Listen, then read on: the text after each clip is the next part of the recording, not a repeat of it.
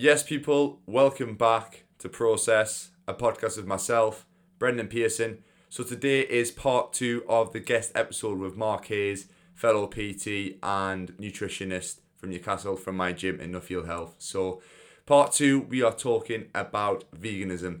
We're probably just going to jump straight in there. I obviously explained it in part one. If you haven't already listened to part one, it'll literally probably be the last episode of the podcast, either on YouTube or on Apple or on Spotify, whatever you're on. It's the last podcast. Give it a listen. It's a little bit of a short one. This one's going to be a little bit longer. Going to go into a little bit more in-depth detail about the whole vegan thing, which is something Mark's really passionate about. So definitely stay and listen to the full podcast. You don't want to miss any of it. Some really good information. And apologies if you hear my stomach rumbling throughout. I was getting a little bit hungry during it, so apologies for that. Anyway, we'll jump straight into part two. This is Process. But anyway, I was going to say we'll jump into one of the main topics I wanted to talk about. Obviously, we've talked about your kind of fat loss, weight loss journey. You studied nutrition, obviously. Was it Newcastle or Northumbria? I can't remember which one it was. Newcastle, yeah. Newcastle Uni. Yeah. So, obviously, you're a vegan. I wanted to talk about... I know, we already said that. But I want to talk about, first of all, like, how did it kind of start for you in terms of the interest in looking into it and obviously adapting to the vegan diet? How did it start for you? So for me, it was basically it was for like ethical reasons or moral reasons. I started looking into more that side of it. So it wasn't for health reasons at all, which again, really great health benefits. It wasn't for environmental reasons, which again, really great environmental things associated with it. But it was mainly for just generally just for moral reasons. Just like I looked at what was happening to these animals. I don't know. I could get a lot of empathy for the animals and the situation that they were in. Like if you look at industrialized farming, you watch videos, like even not the horror story videos, which there are some, and it's disgusting that you watch them and you're just like, wow, that's really upsetting.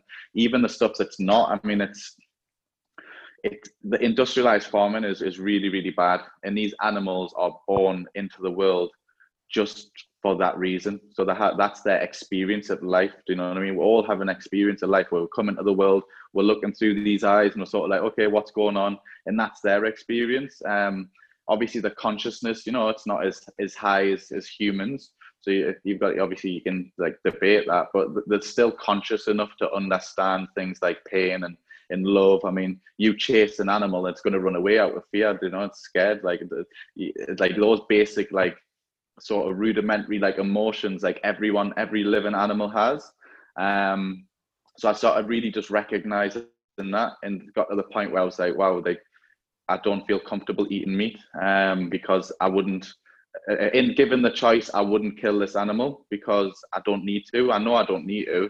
Like if I needed to, like fair enough. If I'm like lost in the wild, like I'm sorry, animal, I need to try and keep myself alive. Like that's just the way it is. But like I don't actually need to. So then understanding that I don't need to do it to stay alive, and then seeing that these animals obviously don't have a great life at all, and they feel fear and pain, and they're taken away from the mother. So all these like deep sort of emotions which they would feel, which we just can't understand yet because it's we're just starting to understand, like that sort of level of like consciousness and like the emotions of other animals. Like we now know that pigs are like really intelligent and they're about similar sort of consciousness as like 2-3-year-old children, or at least smart enough like where they can beat 2-3-year-old children at like tasks, which is quite crazy because a 3-year-old, they're not exactly, can't sit and have a great conversation with them. But if you put that consciousness into an animal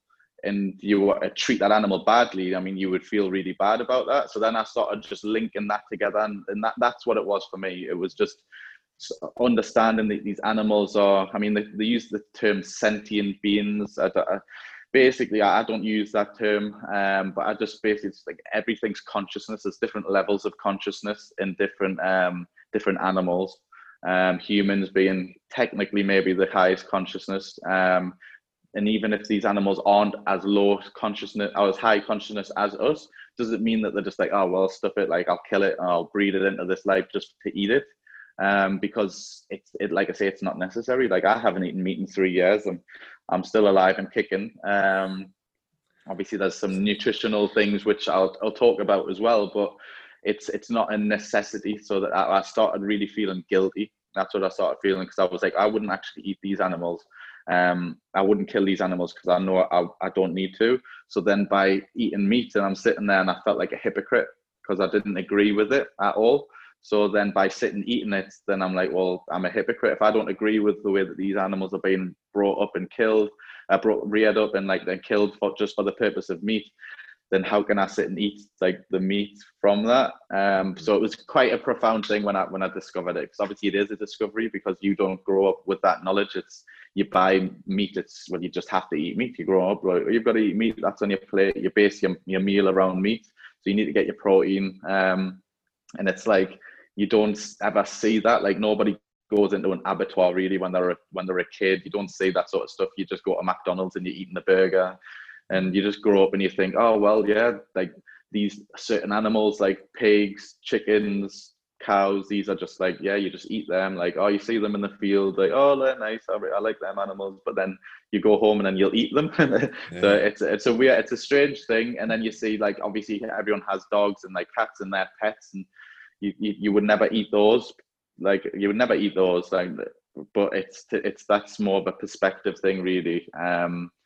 Like the consciousness, like the emotions that a dog and a cat will sort of have, and the guilt you'd feel towards them, I started associating that with all animals, really, because I started to think like there's no real difference. It's just the consciousness is there, but it's like the suit, the casing is different, if that makes sense. So the same consciousness like we have, where we're sort of alive and we look down, we're like, okay, well, I've got this body, fair enough, I'll just do what I have to do with it. Like these animals are in the same thing. So I think the baseline consciousness is there, just the same as in a dog or in a cat or in a pig. It's all pretty similar in my eyes. So then I was like, right, I need to stop. And it come to the point where I was eating like a chicken thigh. It was from Morrison's hot food counter. I used to live off them, and I would obviously used to eat so much meat. And I was eating this chicken thigh, and it had the skin on, and then I looked at the skin, and it had like a hair sticking out of it, and I had like the goosebumps, like not the goosebumps, you know what I mean, like the pimple sort of things on it. And I just looked at it, and for the first time in my entire life, I looked at it as objectively what it was. It wasn't just food, it wasn't just chicken to eat. It was like, that's part of an animal's leg. And I was just like, I don't know.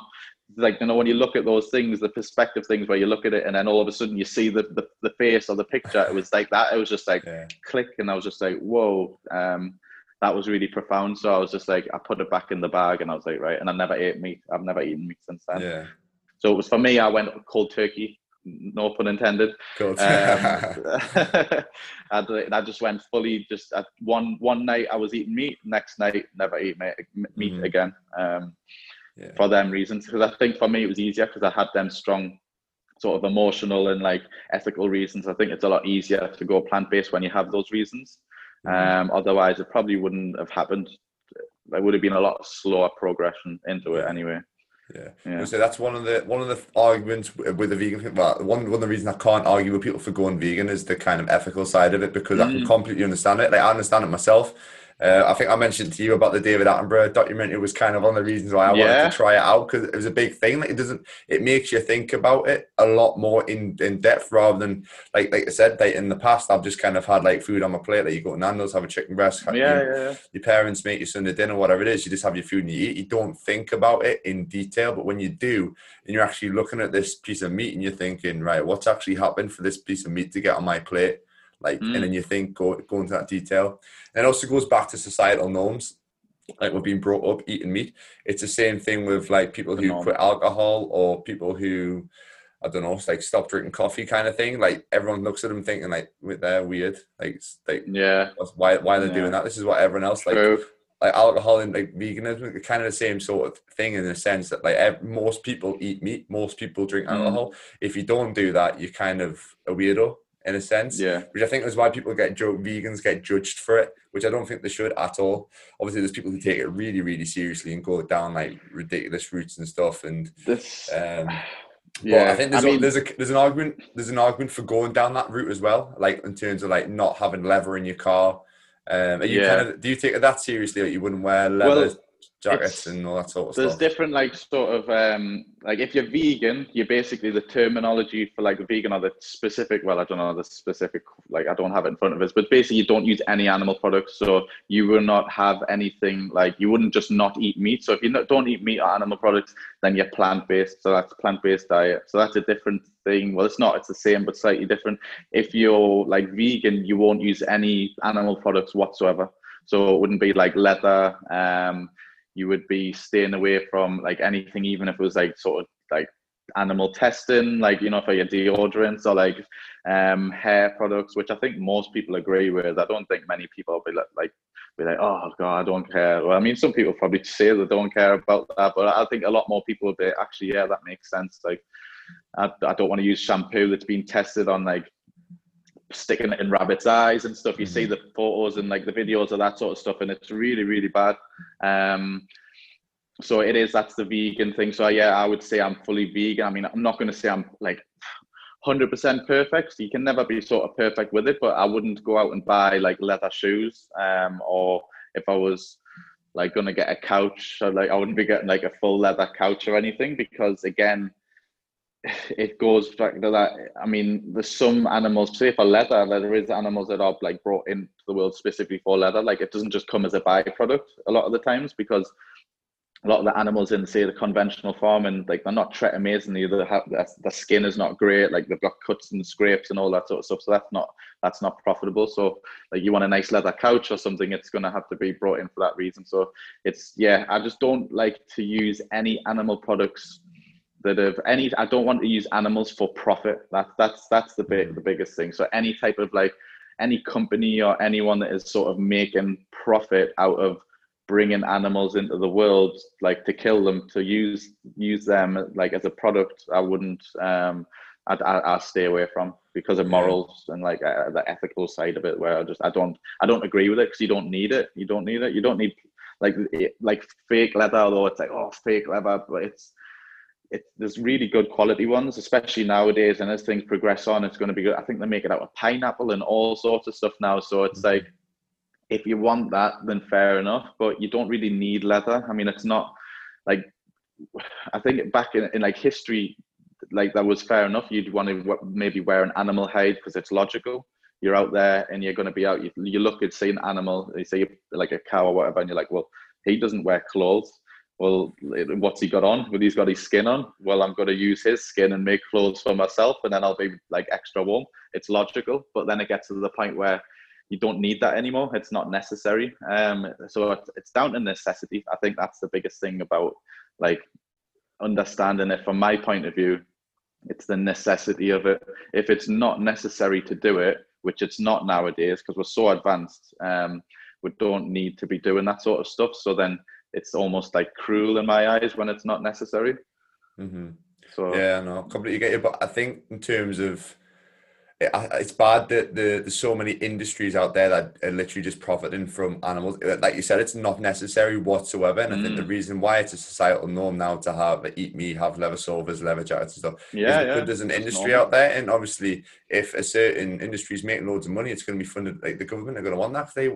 They're wanting the money for taxes and stuff. It's all kind of a big spiral. 100%. Which is kind of sad that the world's all based around money, but unfortunately it is. But you're making me feel bad. I'm going to tell my missus to take back our leather sofa for our new house. I've just thought about it. She wants to get leather. I've always been a fabric. I like fabric things. She wanted a leather one. I'm like, I'm going to have a word with her now. I'm saying that. I'm refusing. Like that's, you know what I mean? Like I've sat, like leather couches are nice, you know, but you can get like faux leather or something, and it's to do with like necessity. It's not necessary to, especially if there's good alternatives. The only negative thing, people would be like, oh well, I don't want fake. Everyone's going to think, oh, look at him with his fake leather couch, and it's like, well, who cares? Do you know what I mean? Like, why do you want leather? Like, why do you want to sit and relax on like a stretched out bit of animal skin? Like, that's a little bit weird. I'd rather just sort of chill on like some fabric. Like, I think we sort of get a bit like, it's the perception of it where you sort of think, well, that's normal, I want it. But really, when you look into it deeply about like where it's come from and what it actually is, then it starts to get a little bit, oh, this is a little bit strange. Actually, this is not what I thought it was. Like I said, the perception of, say, eating meat where you wouldn't eat your dog. but yet in China and Thailand they eat dogs all the time. And if you as a westernized person look at what happens to the dogs over there, and look at basically the exact same situations that chickens and pigs are sort of brought up. They're in the same farming situations there, and you look at these, and because it's normal to have a dog or whatever, a cat as a pet, you would look at that and you're horrified. But they think it's normal. To them, it's the norm. It's a societal norm to eat that. So then they're sort of like, well, whatever, who cares? To them, it's just a pig. It's who cares? But to us, it's like, whoa, that's crazy. Like, obviously, you've got Hindus. They don't eat cows, so they may see like some part of our culture when we're eating burgers every day, like, wow, that's really bad. I don't like that. It's more to do with perception, I think. And once you start to like get a different perspective on different ways that things are brought about, like, so where your animals like come from, or why you're eating animals for in the first place, is it just because it's the norm, or is it because like you actually need to? And I don't think you need to at all. And that's probably what we'll get onto in terms of the nutrition side of it. Like, you don't, but. Yeah, no, I can't argue with the ethical side of it 100%. Can't say anything about it. Obviously, we've just discussed that, but we want to get into the more nutritional side in terms of performance, what you're missing if you don't have meat, blah, blah, blah, all that sort of stuff. So, I want to, first of all, what was it like when you first made the transition? Did you see anything at all, any difference in your body, or did you find it difficult to start with the, obviously, the all hitting your calories, hitting your protein, blah, blah, blah? What was it like when you first started? When I first started, it was fine. I didn't find it a struggle at all.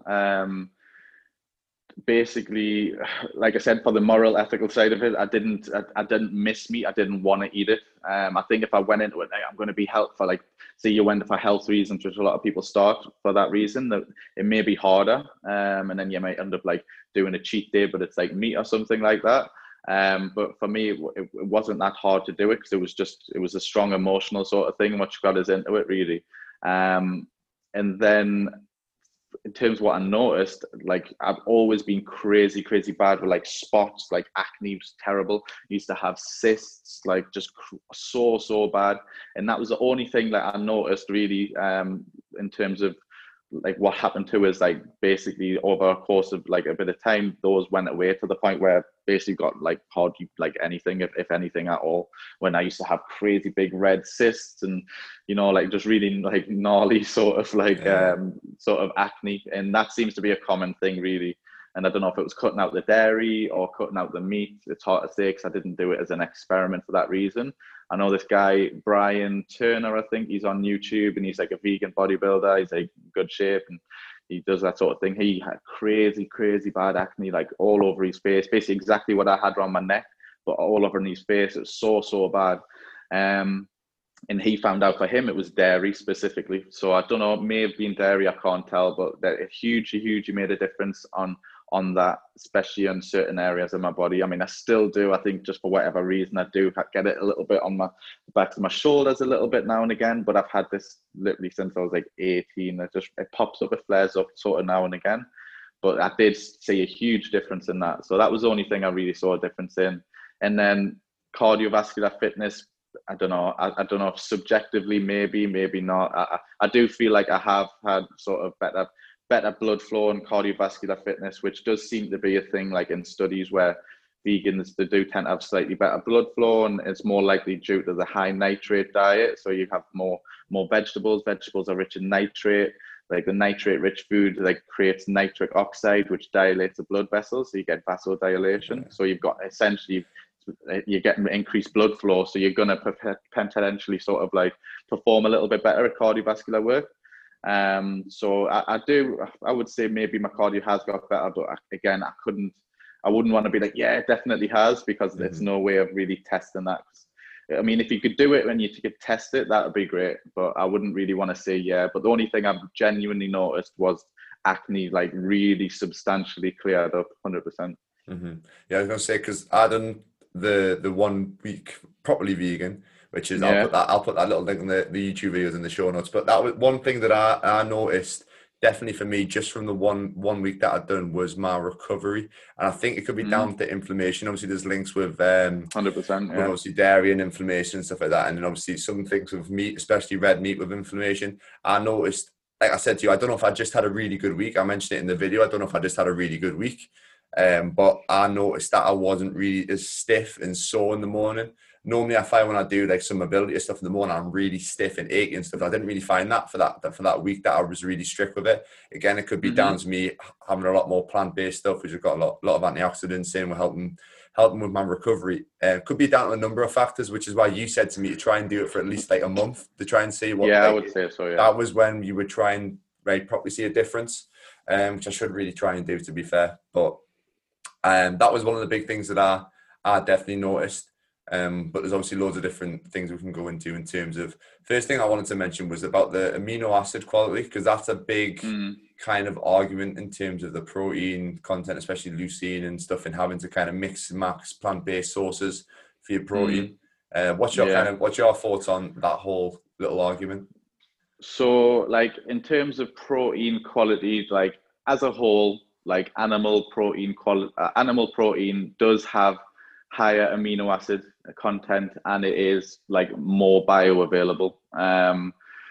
But it's not nothing to the point where it's crazily different. Like, you can basically, as a vegan, there's no like yeah, as if you want to put like who wins the first place, like a steak or like soybeans, the steak will win in terms of amino acids, like 100%.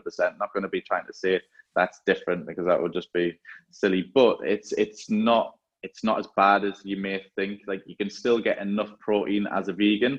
The whole thing about veganism, it's like it doesn't have it's basically it lacks amino acids. So like some of the amino acids aren't there, which isn't true. But because there's all amino acids are in all foods. So all plant foods have all your sort of 9 essential amino acids, but you've got limiting amino acids. So typically, like your methionine and your lysine, these are sort of like typically like lower. So like you would eat some beans, it's probably going to be lower in methionine and lysine. So they're the sort of things to focus on, specifically lysine, really, because loads of foods like oats and things like that have high methionine in them. So you wouldn't really end up being low on methionine. But if you are just eating, say, I just want to eat beans by itself, then you probably would want to be adding in some other foods. So then that gets into your sort of complementary proteins. But then looking into that, it's really debated whether or not you do need like to be eating these complementary proteins. So like if I'm having beans, I've got to have rice with it. Otherwise, I'm going to be deficient in amino acids. It doesn't really work like that. It's still ongoing debate. But there was, I think it was the American Dietetic Association. They said in 2009, so we have to read the course of plant foods eaten over the course of a day can provide all essential amino acids and ensure adequate nitrogen retention and use in healthy adults. Thus, complementary proteins do not need to be consumed at the same meal.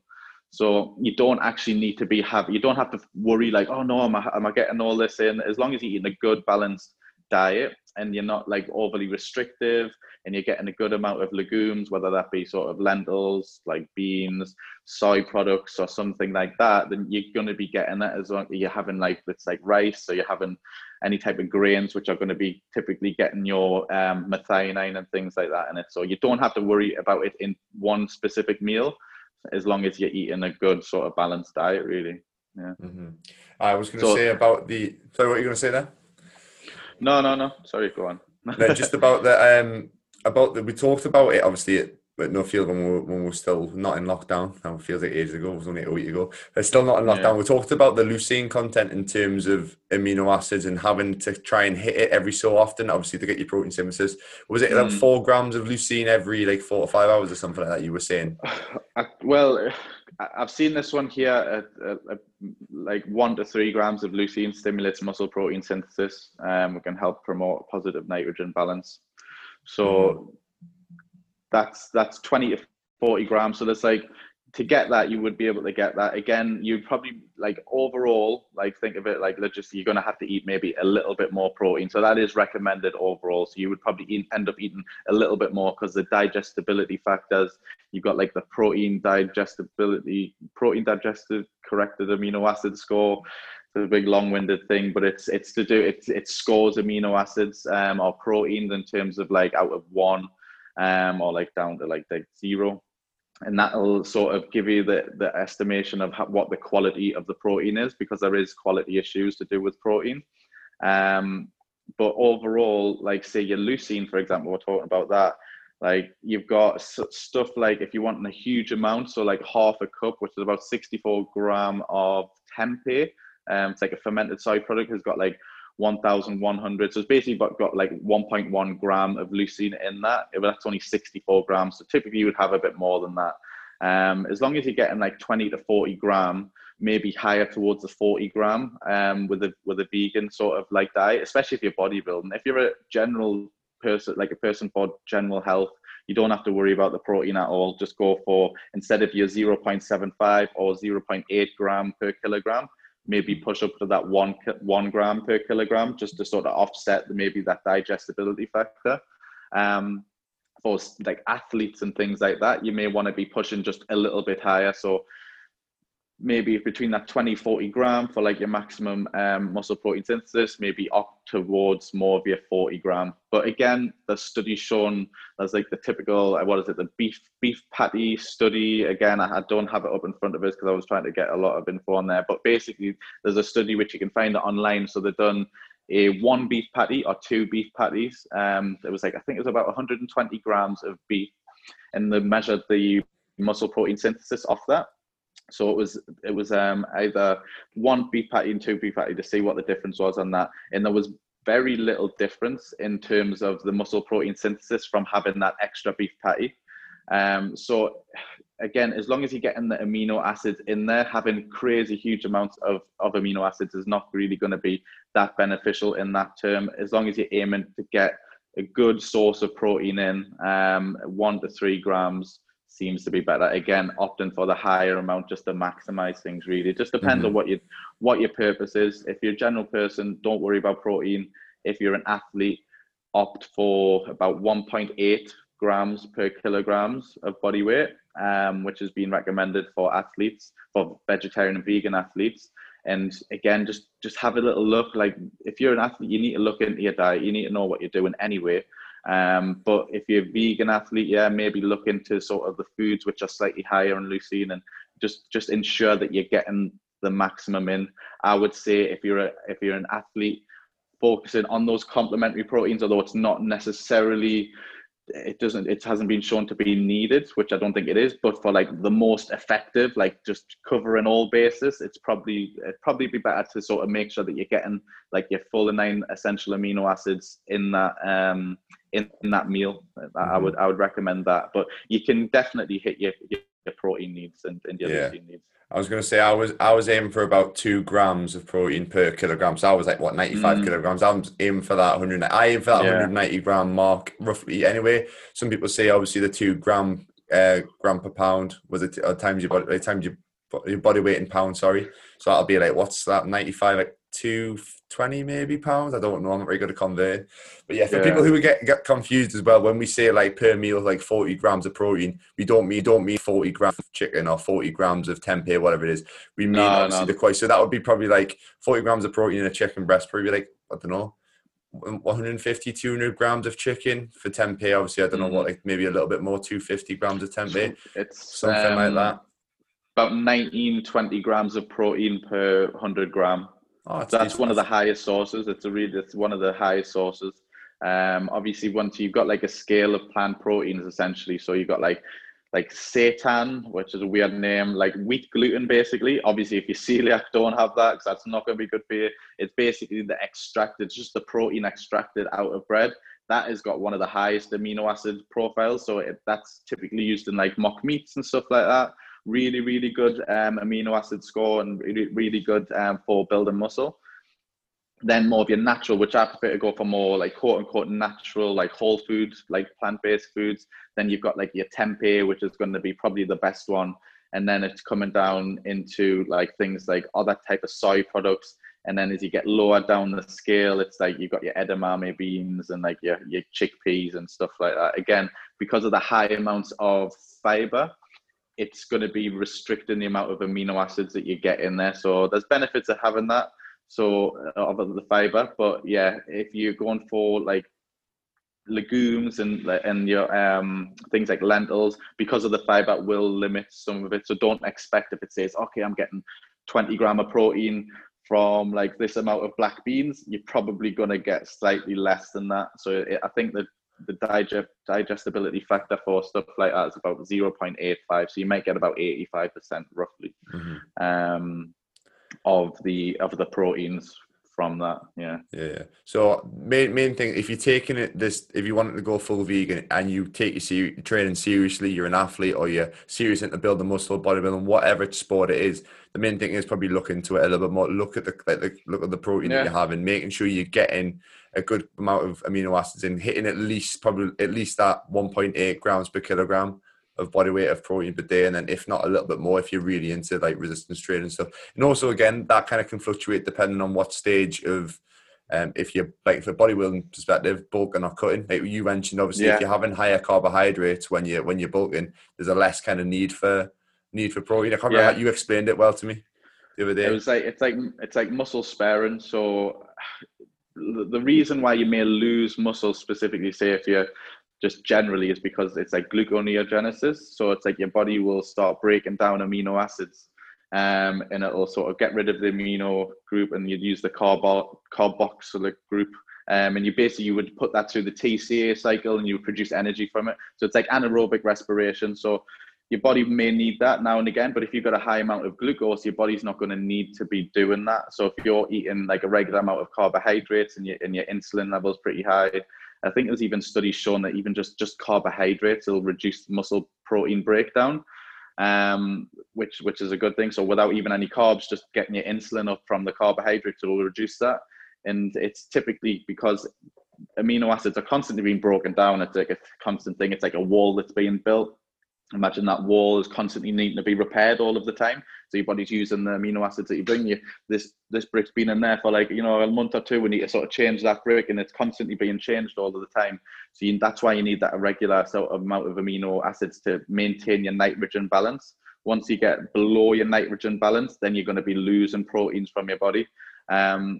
But because of, say, in some instances, you will get into a place, especially if you're dieting hard and you're going into low calories and you're going into low carbohydrates, you would probably end up more likely, you could break down more muscle tissue from that. So that's why studies will be like, right, have more protein, 2 grams, 2.4. I've seen even some studies saying up to like 2.7 grams of protein. And that's just to ensure that you have enough amino acids to sort of offset that protein breakdown.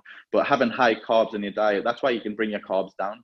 Once you, like, say if you're at maintenance or you're in a bulk phase, you don't need to be having 2.5 grams per kilogram or some people like use it in pounds, like having like 300 gram of protein or something. It's like there's no need to have that much protein, especially if you're like in a sort of calorie surplus, because it's just wasted protein. That potentially could be negative effects of having high protein, but again, that's sort of still debatable, like sort of renal issues, like so things like for your kidneys, and there's still some things up in to debate in terms of like high protein and acidity in the blood, and then that potentially leaching calcium from the bones to sort of neutralize the pH in your body. Again, I'm not saying 100% that's true, but there is some factors about that. So you don't need that high amount of that much protein, really. Yeah, it's probably more risk than reward than anything if you're going to go that higher protein. Yeah. Like once you're getting above that kind of 2.2 grams per kilogram of protein, you're probably just wasting your calories, really. Well, you're wasting calories, and you're wasting you're just wasting calories. Like that beef patty study, I wish I should have had like the exact name of the study so people could go and look at it, but you will be able to find it. And it's shown that you could have like one beef patty if someone's having a burger for like post-workout or whatever. Like having that extra bit of protein is not really that beneficial for your muscle protein synthesis. So it's like, even like, depending on what you're getting into it for, even from like a complete like sustainability point of view, which we'll talk about later in terms of that, like why do you need to eat that extra bit of like protein? Like you don't need that. I think people just eat way too much protein. I think that's the thing, because obviously you need your protein to build muscle, So then everyone's like, well, I'm just going to make sure I eat loads and loads of protein, which is fair enough. Like it doesn't mean that you're going to be unhealthy from it, but it's not really, it may not be beneficial at the same time. So then you're just going to be just basically paying it out. You're not going to be making any use of it. Yeah. And I think that's what gets confusing for people with plant-based dieting, where you think, oh no, like my protein's going to be an issue because I need to be hitting these crazy high protein targets. Which unless you're like a very, very active person, then yeah. But your body is pretty smart in what it does with its amino acids. And because we're talking about carbohydrates specifically, like the vegan diet is really high in carbs, which you'll have noticed yourself. So it's going to be, the amount of like gluconeogenesis going on is not going to be as much as, say, if you were doing like a really low carb diet, because there's quite a lot of carbs there. Mm-hmm. Yeah, I was going to say, talking about carbs, the one thing that I found was I was hitting like 100 grams of fiber a day, and I was getting quite like, that was one thing I mentioned to you, like, I think if I was to go and like cut or try and lose weight, a vegan diet's probably a good way because you're getting that much fiber in fruit and veg. I wasn't really as hungry. Yeah. That was one thing. I think if I stuck to it long term, I'd probably end up losing a bit of body fat for it, just got to be in a deficit for that amount of time. Is that something that you find yourself in terms of fiber? Have you kind of found a way to manage it? And is it going to have that much of an effect on, like you mentioned about my protein intake with having such a higher amount of fiber? So I mean, some types of like fiber, I mean, it'll reduce your appetite hugely because it'll sort of, you've got your soluble fiber, which will go into like a gel almost, and it'll slow the rate of some absorption, things like that. Which has been some sort of issues, like maybe does it like inhibit the absorption of some micronutrients and things like that. But mainly it's going to make you feel fuller for longer. So you've got like physiological responses, like if you've had a lot of fiber, it's slowing down the digestive tract, you're going to have more satiety. So you're going to be less likely to overeat. I think the big thing getting into the fiber is really beneficial for your gut microbiome. So you definitely need that fiber. Like typically people have way too little fiber in their diet. But for general health, you need to be increasing your fiber intake. I think when you first go vegan, you end up having, it's like a shock to the system because you end up having way too much fiber. So it's easing in, so slowly building up your fiber intake. So just small amounts of beans and lentils and going up into larger portions. Otherwise, you could get a little bit gassy because your body's not used to having that amount of fiber. So it's the diversity of the gut microbiome. So there's different types of like fibers in there. So the different types of fibers going to need different types of bacteria are going to basically be breaking those down. So the more diversity of fiber you're going to be putting through the digestive tract, the more diversity of gut microbiome, gut bacteria specifically that you need. So you've got to let your body sort of catch up to that. So you've got to get that diversity. That's why I was thinking it was going to be good for you, because like you do fasting and that's been shown to increase the diversity of the gut microbiome. So that's why I was going to ask like you, like, how did you feel with like that side of things? Did you find, were you really bloated or anything like that? A little bit later on in the day, a little bit, because knowing me, I always forget to eat my calories. So I always, normally if I'm doing my fasting, obviously I'm not religiously fasting. There's days where I eat early, there's days that I do it and I push it a little bit longer. But say I eat at like 12 o'clock, for example, I would normally eat at 12 o'clock, maybe train at like 1:30, 2 o'clock. And then I'll not eat until what's that, like 4, 4:30. And then I always end up having just like squeezing extra like meals quite close together later on at night, which I know probably isn't ideal for digestion and stuff like that. And that was probably the time where I started feeling a little bit more gassy. And like, for example, I had like a chickpea stew, and then like I'm trying to think what else I had. It was like a lentil curry thing. So I'd have them probably only like an hour or two apart.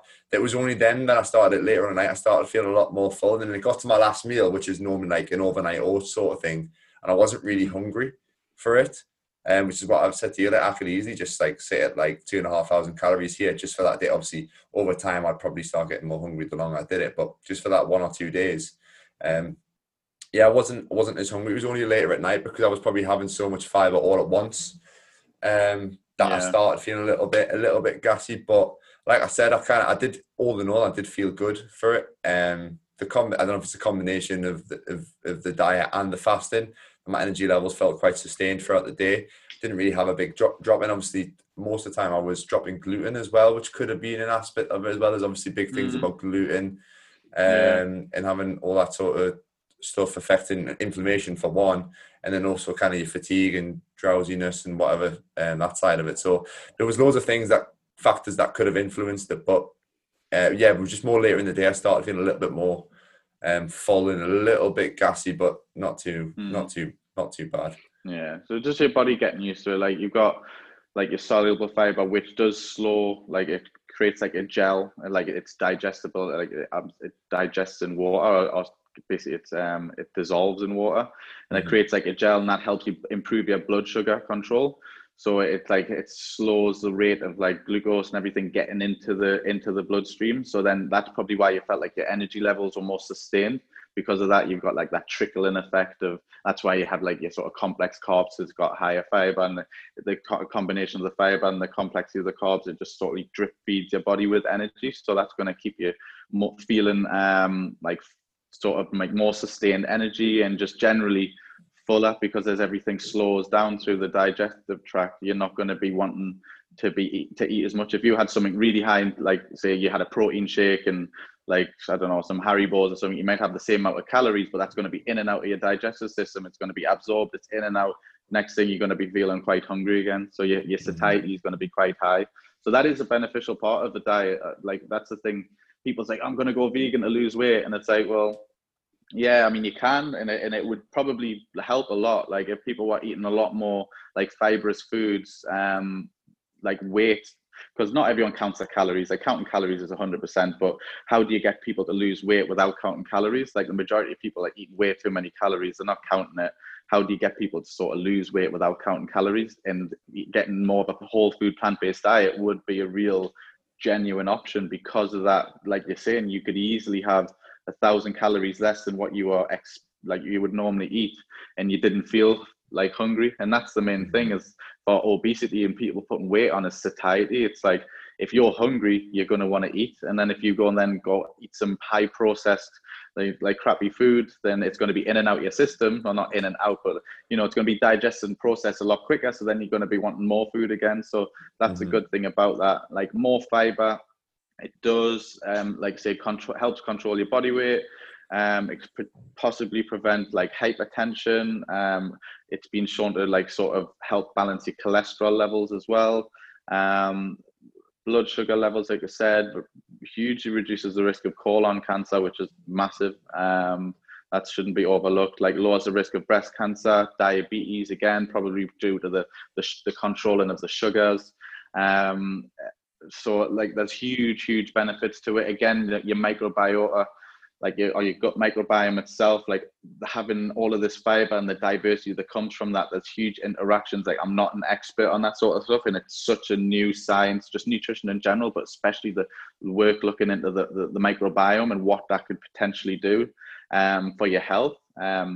Even like for your health of your colon, 100%, because you need that fiber. It produces like butyrate, like short chain fatty acids, and your body needs that like for like the lining of the gut cells, or the colon specifically. And also it's used for like the brain, and there's loads of knock-on effects and interactions with the gut microbiome, which is just starting to be really discovered, and just how having more fiber into your diet will diversify the amount of bacteria in your gut, and that has huge positive sort of ramifications for your overall health.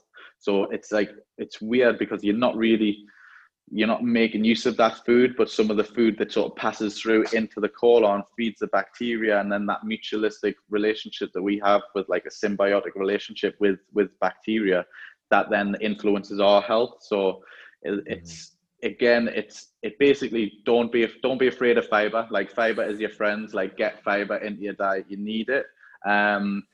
But if you're not used to it, it's going to take a little bit of time to sort of, and you'll see this online if you have a little look, and they'll just say, just slowly work up into that, like big, huge meals. If you're like, okay, I'm going to have like a big meal, it's like chickpeas, black beans, lentils, and then you have all of that in one meal, and you may find that that's going to be quite an issue in terms of gas and bloating. And all that is just the bacteria are working away, digesting that fiber, and then gas is like a byproduct of it, really. So you got to like give your body time to sort of adjust to it. I didn't really find it that much, but I suppose when I first transitioned, but I wasn't really eating. I was eating some like soy products. For me, soy products don't seem to cause a lot of digestion problems. Oh, you got a bit digestion. That's my stomach. I'm getting hungry now. To all this talk about food, my stomach's. It's like, but yeah, it's. I forgot what I was saying now. But yeah, sorry, mate. My stomach's completely put you off. Off. I was like, that's sorry, you were talking about soy products. All right, yeah. So I don't feel as much sort of bloating from those things, and I just basically straight off the bat I was like, right, I need protein. I don't know what I'm doing. Like, because I wasn't really a nutritionist then. I just started. I was like, I would just maybe in the first month of being like a nutritionist. I wasn't really sure on the different types of foods. Obviously, I kind of. Quote unquote. I've knocked my green screen over. Yeah, people on the podcast who are listening to this are going to be thinking, what the hell's going on right now? What's going on? No, right. Continue, mate. I'm going to hold on to this just in case. But yeah, so I went for the protein powders.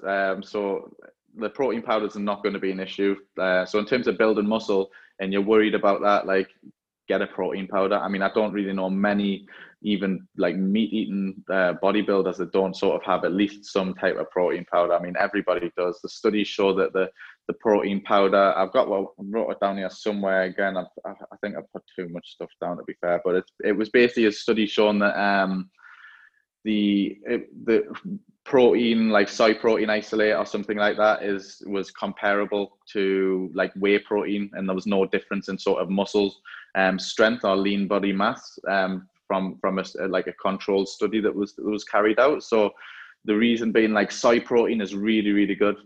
So supplementing in with that, if you're an athlete, 100%, you're going to need to. Not soy protein. I think if you're eating soy products, you wouldn't necessarily need to have soy protein, but even a pea protein, again, there's lots of studies showing that it's comparable. There's no difference in it.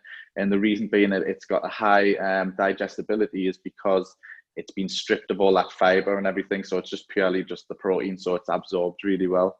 Mm-hmm. So yeah, going for those sort of things, like in terms of like the fiber things, just easing into it. But for me personally, again, it's objective or subjective from my point of view of saying the soy products didn't gases to create as much gas, like the edamame beans and things like that, which I'd eat. Mm-hmm. You've got your tempeh, which is a fermented soy product, so that's basically a probiotic.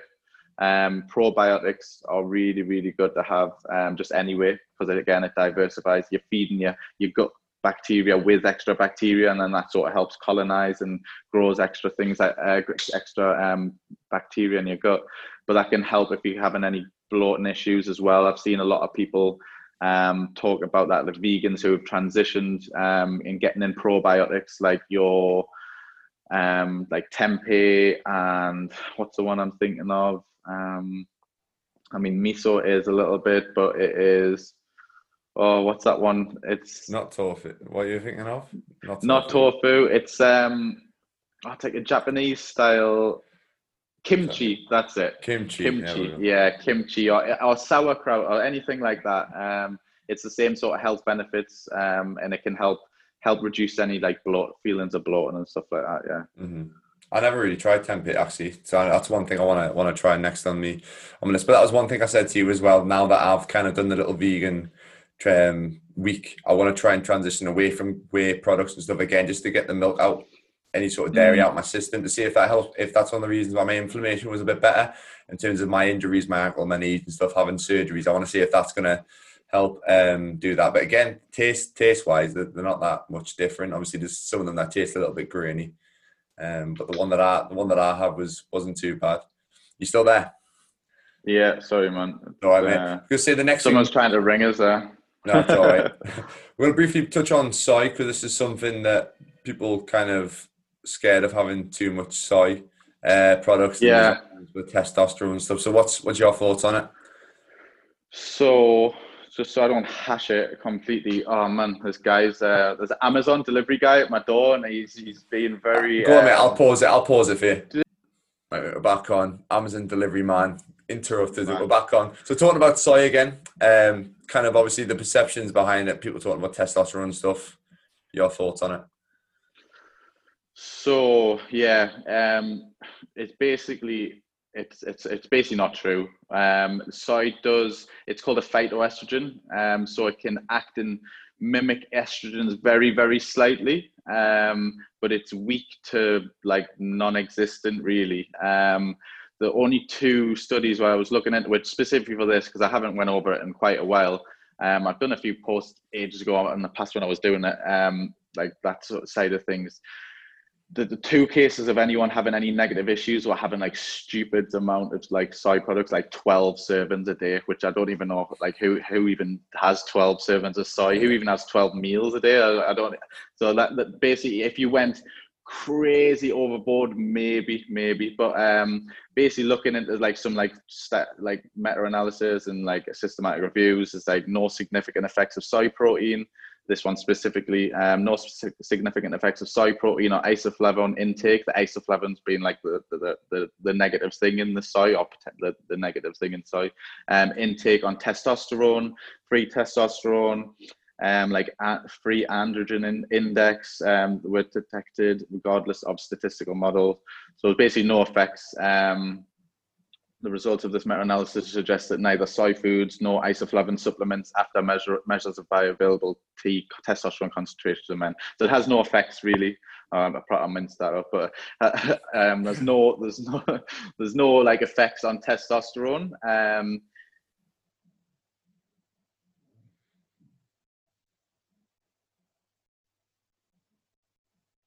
Been consumed for like thousands of years really. I think it's about 3,000 years it's been eaten, like mainly in like Asian countries and things like that.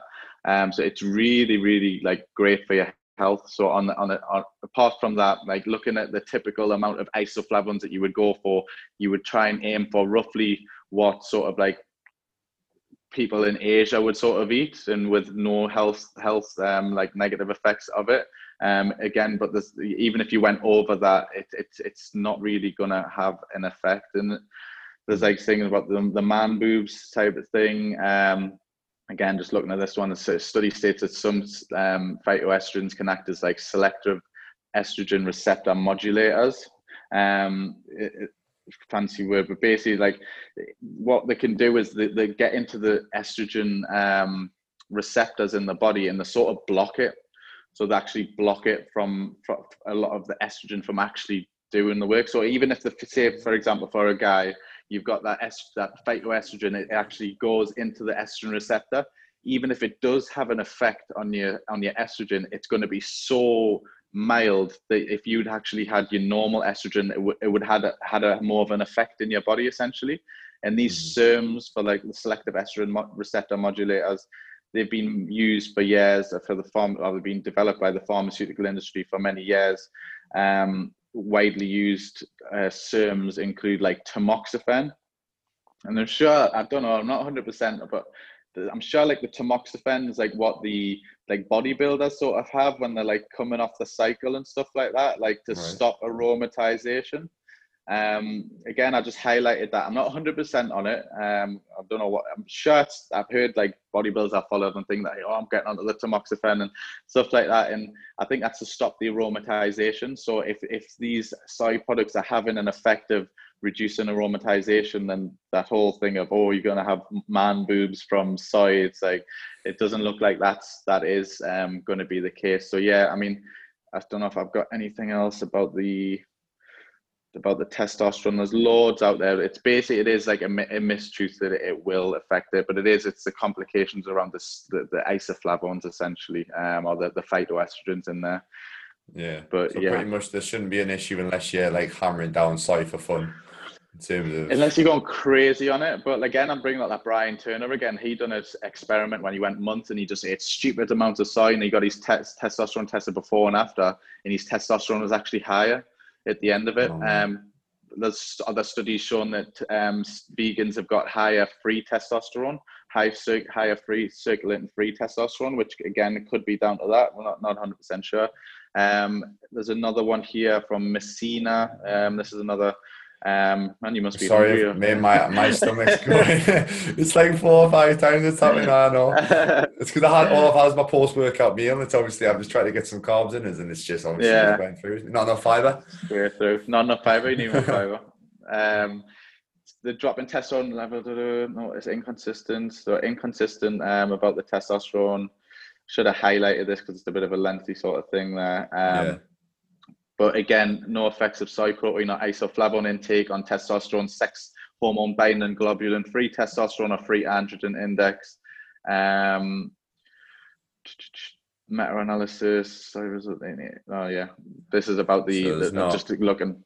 In terms of the testosterone, it's not going to be a thing at all. If you wanted to err on the side of caution, don't drink soy milks as much, and don't go for like your soy proteins. The reason being is because they've got much higher contents of the isoflavones. It's the isoflavones really that's potentially like the negative thing. But essentially, if you want to go for like soy products, going for the isoflavones are broken down more in your tempeh and also your edamame. So your edamame, the green soybeans, are like young beans are taken off the plant before the development of the typical like yellow like soybeans. So they've got lower amounts in them. So if I was to say anything, like maybe if you're going to do it and you're worried about that at all, not that you need to be, but if you are worried, and again, erring on the side of caution, go for more of your edamame beans, because the amount of isoflavones or like fatty acids in them are so low compared to like if you are slamming back 3 or 4 shakes of soy protein. So I don't have soy protein powder. So if I get any protein powder, it would be some other types of hydrolyzed or like concentrated protein. And I would typically avoid that, just because I like to eat soy. I like to eat soy in my day-to-day diet. So if I was eating like 2 servings of soy a day, plus eating like having protein shakes on top of that, because still trying to get my protein targets in there, it would probably lead to me getting a very high amount of these isoflavones. And looking at my sort of genetic like past, like I'm mainly like sort of Scottish sort of heritage, and the likelihood of loads of soy products going through, like I don't know when the last time my genetic code would have came across soybeans realistically. Like if you're thinking that, so on the side of caution, I would that's what I do personally. I don't have soy proteins. I do have soy milks and stuff sometimes. I was drinking one every day, like a liter, but that was for the choline benefits, to be honest, because it's quite high in choline. And I got a genetic test done saying that I would significantly benefit from getting choline into my diet. So I was just doing that as like I want to get more choline into my diet. This is probably one of the best sources, along with Brussels sprouts and stuff like that. So I'm gonna have that. So that's what I was doing. Plus, it's a good amount of protein. But again, I wouldn't necessarily say it for anyone to drink a liter of that a day. Although I don't know if you follow a guy, Terence Kennedy. Vegan bodybuilder, crazy strong, like doing ridiculous weights, like at the moment of his Olympic lifting, really strong. And he drinks about a liter a day. But I would be careful if you're drinking loads and loads of the fortified plant milk, because you drink a liter of that a day, you're going to get crazy amounts of calcium, and you don't want too much calcium into your diet, because that could lead to potentially like calcification, like of your arteries, if you get way too much calcium in there. So I was drinking like the organic stuff. Another one, Duncan et al. 2016. Phytoestrogens do not affect human estrogen or testosterone levels. So they have like basically like no effects on that. But they do the isoflavones themselves shown to have protective roles in breast cancer. Soy consumption was associated with lower risk of cardiovascular disease. Soy consumption was shown to reduce the risk of gastric cancers. Positive isoflavone supplementation, positive effects on improving cognitive function. So there's huge benefits of consuming soy. So that's why I do have it. It's not just because of like the protein, which is great for vegans. It is going to be a better source of, like, if you want like the best bang for your buck in terms of protein in one meal, soy products is going to be the best one. But in terms of like the health benefits from it is really quite profound. Legume consumption was associated with lower cardiovascular disease again, lower GI cancer risk. Do you think there's probably more of a worry for people having the likes of like processed meats than there is having soy? Do you think there's probably a lot more of a worry? Because that's another argument with the quality of meat. Obviously these days, reason why they kind of reduce it. Yeah. Well, processed meat's been like graded as a grade 1 carcinogen by the World Health Organization. So in terms of eating that, I wouldn't eat processed meat. That's not ideal for the health. Again, I'll scroll along to it so I don't butcher it completely, because I was trying to remember lots of information off the bat. But basically, what the processed meat, it increases something called your want signaling pathway. So to put it like in a more basic terms, it's the more meat you have, it increases the proliferation, or it increases the amount of gut, like your colon cells specifically, the amount of cells that have to be created. And the more things that are created in general, the more cells, the more sort of cellular production, you're going to have a potential of leading into sort of cancers, essentially, like the byproducts of that. And the only thing that's been shown to negate that is high fiber. Again, I'm going to try and find a specific sort of specific area on that. But essentially, imagine if you're having like red or processed meat, you've got an increased risk of getting colon cancer. With the only thing that's really reducing that is the fact that you're having fiber. So fiber is actually reducing that, and I think it's like you've got an extra 5 grams of fiber, reduces your risks of getting colon cancer. Again, sorry, I'm just trying to find that. So what do you know what type of red meat they were using in terms of, was it organic, was it grass fed, or were they just using kind of generic? That's the thing with a lot of the studies that are done. So you listen to the Joe Rogan podcast on the Game Changers and all that stuff. A lot of the studies weren't done on like the best quality sort of meat, and they're also quite high in fat, a lot of them. So there's obviously things like that you think about. I don't know if it'll say on the study or not like that. Yeah, I mean, it's more linked, like from the World Health Organization, they basically said it's more your processed meat, that's grade 1, and then your other type, and red meat. And then your other types could potentially be like grade 2 carcinogen. So grade 1's like quite likely it causes cancer, and grade 2 is like it sort of could like cause cancer, so it's not as high. But like increased meat consumption has been linked to increased risk of bowel cancer with dangerous N-nitroso compounds. So what meat's preserved with like nitrates, and then these can turn into these N-nitroso compounds, which then are quite like carcinogenic. They react with like colonocytes, like the actual cells in your colon, inducing polyps and then tumors. So like if anyone's ever known about that sort of stuff, you basically get polyps, and that's like the precursor to like getting tumors like in your colon. There's also like other concerns with eating meat, like about harmful compounds like polycyclic aromatic hydrocarbons and heterolytic amines that can be carcinogenic. Again, depending on how you cook meat, you can produce these carcinogenic compounds that I talked about there if you're cooking them on high temperature. So the higher temperature that you cook the meat with, the more likely you get like a chemical reaction between your amino acids and the creatine in the meat. And this creates like carcinogenic compounds. So there's a few different areas that can lead to it, essentially the negative sides of meat. So you've got like the fact that you've got the nitrates that the food is like being preserved with, so that can create like carcinogenic compounds, and that's typically what you're finding with your preserved like meats or your processed meats. That's what you're finding there. How you cook meat, so basically like high heat, so flame grilling, like barbecue is like the worst way to cook meat. Like if you're going to cook meat, if I was to recommend it for your health, in a slow cooker or something like that, because you're not getting these carcinogenic compounds.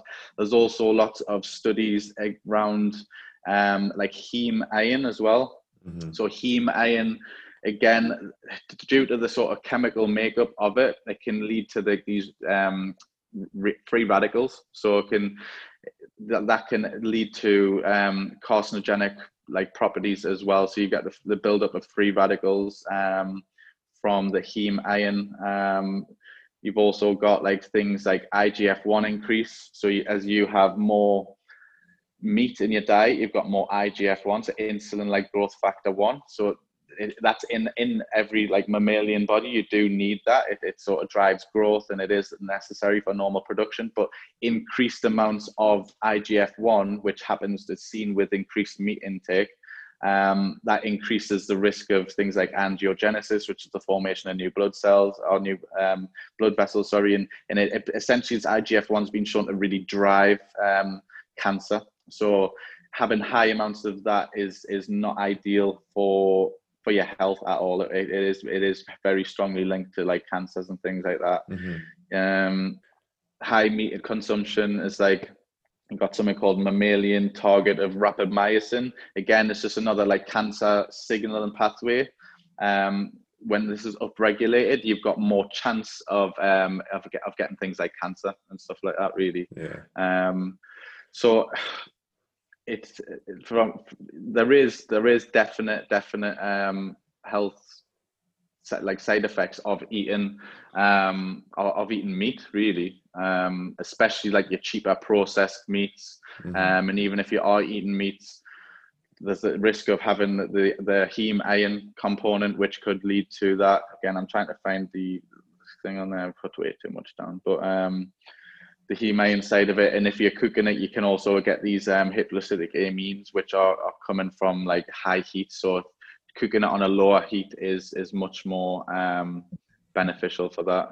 Mm-hmm. Would you say for anybody to avoid red meat altogether, do you think the risks outweigh any sort of rewards in terms of that aspect? I would say, yeah. I mean, the risk to reward which you're getting from red meat, I mean, really, yeah, you're getting red meat, like you're going to get proteins, and you're getting some vitamins, minerals, and things like that. But you can get these things from elsewhere. Like we talked about protein, you can get your protein. Like again, if you can always look online, and you'll see that the whole protein thing, it was sort of blown out of proportion. Even like when I was at uni, it was a huge turnaround, like just in the past like year or two, really. And like, okay, humans can actually get more than enough protein from that. And to the point where one of the lecturers stood up in front of the class, and it's almost like he was quite a big meat eater. And it's almost like someone in like the family had died or something. He's like, right, guys, it looks like vegans can get enough protein from plants, which I thought was just a little bit funny. So you can get the protein. So then it's like, right, what are you getting from the meat? Like, yeah, you're getting iron. So again, you're getting iron. As long as you're getting your iron from plants, you can get all the stuff that you can get from meat, you can get elsewhere, in my opinion. So I think, although in the short term, it is better. So it's like, if you're thinking on a day-to-day basis, technically on a day basis, eating a steak makes more sense, because you're going to get more bioavailability of proteins, more bioavailability of your other type of like micronutrients. But on the long term of it, you're probably putting yourself at more of a risk. Whereas if you went for more of the plant proteins, not only will you get your proteins, you'll get your vitamins and minerals. Again, like just sort of understanding your diet and what you have to eat. And then the health benefits of a vegan diet on the long term is really profound. So I personally think, again, I didn't get into it for health reasons, but I'm kind of glad I did, because I feel that me going for more plant proteins will actually benefit my health, even if it is not as efficient in that short term. In the long term, it will probably end up being more efficient. But again, it's in the early stages. Not many people have been 100% vegan for like that sort of long, but all the studies are pointing towards that is basically going to be the case. Again, you can eat a little bit of meat and still be healthy, but it's like how much meat and what type of meat that you're eating, really. Yeah, I think it's got to be the highest quality. That's the one thing that I'm really kind of conscious of now, is trying to get organic, all the grass-fed sort of stuff, rather than just going for like I used to when you were low on protein one day, going to Tesco and buying like the little packs of pre-cooked chicken, which are just full of God knows what and stuff. And then you can go down the Joe Rogan route and go, you only eat, what is it, like elk. that he only eats. The only sort of meat that he Yeah. really eats. He doesn't touch chicken or anything like that. He only touches like certain quality. Yeah, it's lower in saturated fat. So that's the idea behind that is lower in saturated fat. So the saturated fat, high saturated fat intake is very strongly correlated to like increased cardiovascular disease. So the more saturated fat that you have in your body, the more bad cholesterol that you're going to be like pushing out, and then that bad cholesterol then leads to like atherosclerosis, where you're building up plaque on the arteries, which then leads to a blockage of the arteries, and then like could lead to a heart attack, we could get a stroke or whatever it may be. So reducing your saturated fat, 100% definitely do that, and that's only really going to come from reducing your meat intake. Not many like plant-based foods have a lot of saturated fat in them. The only one that would be having high is like coconut oil, which there's a big myth that coconut oil is really good for you. It's not good for you. It's really bad for you. It's like a terrible oil. Nobody should really be having coconut oil at all. Yeah. Stop coconut oil. You're just having stupid amounts of Unless you're putting it saturated in your fat. hair for whatever reason, girls like to Yeah, put it in their yeah. hair. That's about it, really. That's more beneficial for your health, to have it like in your hair 100%, because it's the saturated fat element. So that's one of the big reasons like cardiovascular disease has been shown to be better with a vegan diet, because you just basically get hardly any saturated fat in your diet. You need like little bits, but you're not having too much saturated fat. That reduces your cholesterol levels. And a plant-based diet is being shown, or at least a really strict like vegetarian diet is being shown to be like the only diet to reverse like heart disease. So that's pretty profound, because like heart disease or cardiovascular disease is like the number one killer in the world. Like it's the biggest killer. So even like something cancer, it's the biggest killer. And again, it's like lifestyle factors. You can't just say it's definitely one thing. Like that's the thing with like epidemiological studies. You can never say it's definitely this, but there's things that come into play. Like you've got like how active you are, what your body weight is, like how much body fat, and like what type of foods you eat, and what like your saturated fat. But again, the saturated fat is really highly linked to that. I was gonna say, are you into conspiracy theories? Just to put Yeah, this one out there, do you think, obviously with aging population, all this stuff, do you think there's a thing in terms of industries, especially the meat industry, are funded so much to try and help? Because like you said, heart disease is the biggest killer in terms yeah, of in terms of everything. Obviously, you're talking about meat with high yeah, saturated yeah. fat. Do you think there's a big kind of link between that? Knowing obviously there's loads of conspiracy theories about the virus that's going around at the minute. I know I'm big into this, which is why I'm bringing it up. And then I've noticed the last few, often if you look on Netflix, there's that new meat thing, like the Flame Grill. I've noticed there's a lot more TV programs based around meat because of the last few years. Veganism's obviously kind of slowly increasing. Do you believe in that sort of stuff? I just thought I'd bring it up just because it's one of them things that bring like kind of pops in my mind. So, I mean, what in terms of like the want to get more people to eat meat? Mate, I don't know, but I'm just skitchy about this sort of stuff. You never know what could happen. I mean, there's huge like the thing is at the minute, like it's quite clear that like a vegan diet is like really really good for the environment, for like things like CO2 emissions, for like reducing land use and water use and all that sort of stuff, which is huge within like the sustainability goals for like the UN. They've got like a 2030 agenda, like where they'll be moving people more towards plant-based. But then it's governments that can't just be like, okay, yeah, like let everyone go plant-based now, because there's a couple of reasons. Is because they've got to protect business interests, and also they're worried that people would become like deficient in nutrients because they don't understand. A lot of people don't, like me and you, we like to look into like nutrition and understand that you could go vegan tomorrow and you would like look into that and you'd be fine. There's other people that may go vegan, and there's still some vegans now that they're typically like junk food vegans, and they're not very healthy. And obviously, if you're going on the junk food vegan route, then you're probably not going to be healthy at all. The junk food like route, which is pretty much like the Western diet. I mean, the Western diet is like terrible diet. It's really, really bad.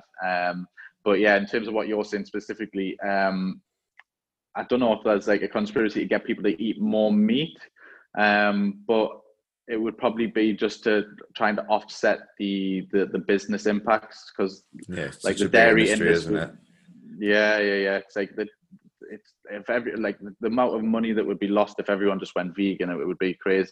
I mean, there's money to be made in other places, but they've got to get those systems in place, really. The government have to look after the health of the people, but they've also got to look after business interests at the same time. That's my point of view from it.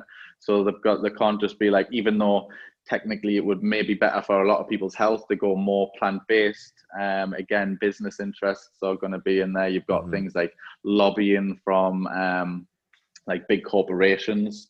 They're heavily like tied in. So like the dairy industry and meat industries, they're going to be like lobbying. I mean, they've just done a recent thing in the European Union. They're trying to get like plant-based meats to be, well, they're not being allowed to called meat, or they were trying to get the plant-based sausages not be allowed to be called sausages or burgers. You're not allowed to really call like plant-based milks. They don't call milks. Like technically it's not milk. So then they call it like a plant-based drink. So if you like, so you might have an almond drink or a soy drink or something like that.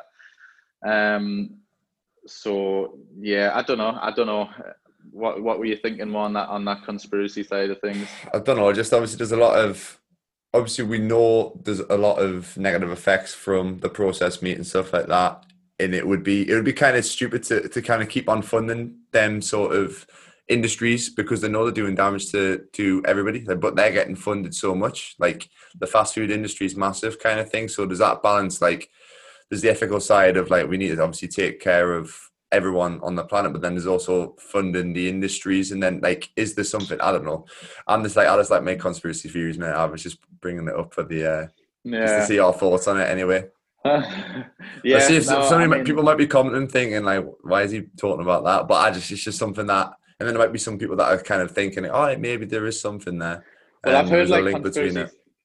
Yeah, I've heard conspiracy theories being like, oh, it's from the other side where they're trying to get people to be eating more plant-based. That's a conspiracy. Like, oh no, that they're trying to take away our meat and they're trying to do this and they're trying to just feed with vegetables and trying to give all this GMO stuff and like that. I've heard the anti-vegan sort of thing is like there's a conspiracy to make people unhealthy from like not eating meat. So I've actually heard it from a different side. I don't know if you've heard that sort of like that. Oh, it's interesting. No, it's interesting to talk about anyway. Just thinking about like diet quality. I mean, the most studied diet out there is like the Mediterranean diet.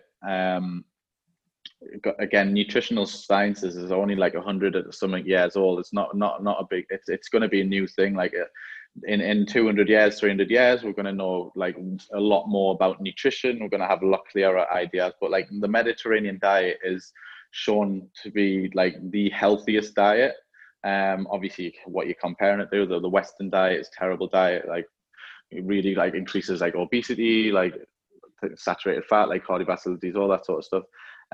But like the meat consumption is that, I mean, nobody's eating like processed meats really in that diet. If they're having red meat, they're having it maybe one time a week. The chicken they're having is maybe like 2 to 3 times per week. Fish 1 to 2 times per week. And they're eating the majority of the diet is coming from like whole plant-based foods really. So thinking like maybe 90% of the food is coming from fruits and vegetables, like nuts, oils, and like healthier oils, like olive oil, and then just small amounts of animal products. So that is something more to aim towards in terms of your health. That would improve like sustainability as well. And then it gets to the point where it's like, well, if you can get all your nutrients from that, so say if you got 90%. And it's like, that's what people are saying. Well, I'm plant-based because the majority of my diet comes from plants, which is true. That's how humans should be.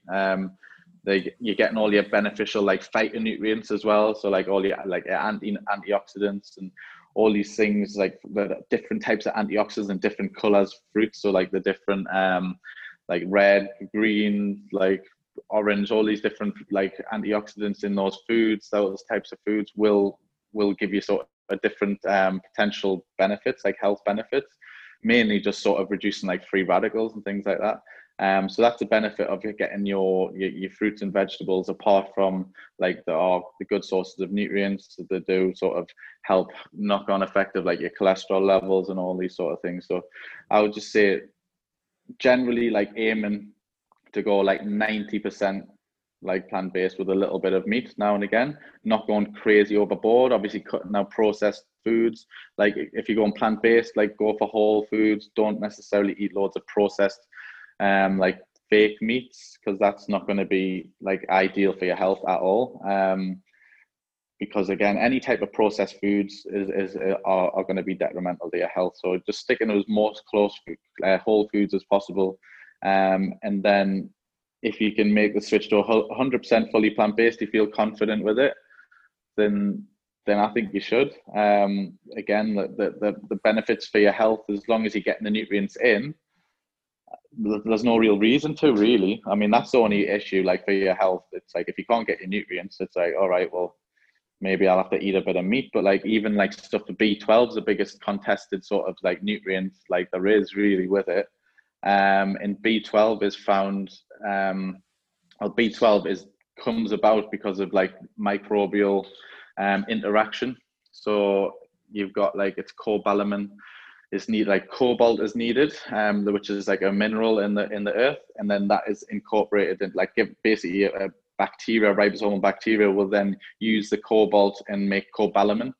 And then that's how like cobalamin B12 is created. So it comes from bacteria. It doesn't actually come from animals. The benefit of eating an animal is because the animal has the actual bacteria in its gut, it can then create it, and then it gets into the tissues of the animals. Humans really were shown that we don't have these bacteria which produce B12, so then we sort of need it in our diet. So then you can eat an animal meat and you can get it, but like throughout history, humans probably didn't always get just that B12 from that. So B12, again, like I said, due to like microbial sort of interaction or symbiosis with plants and animals,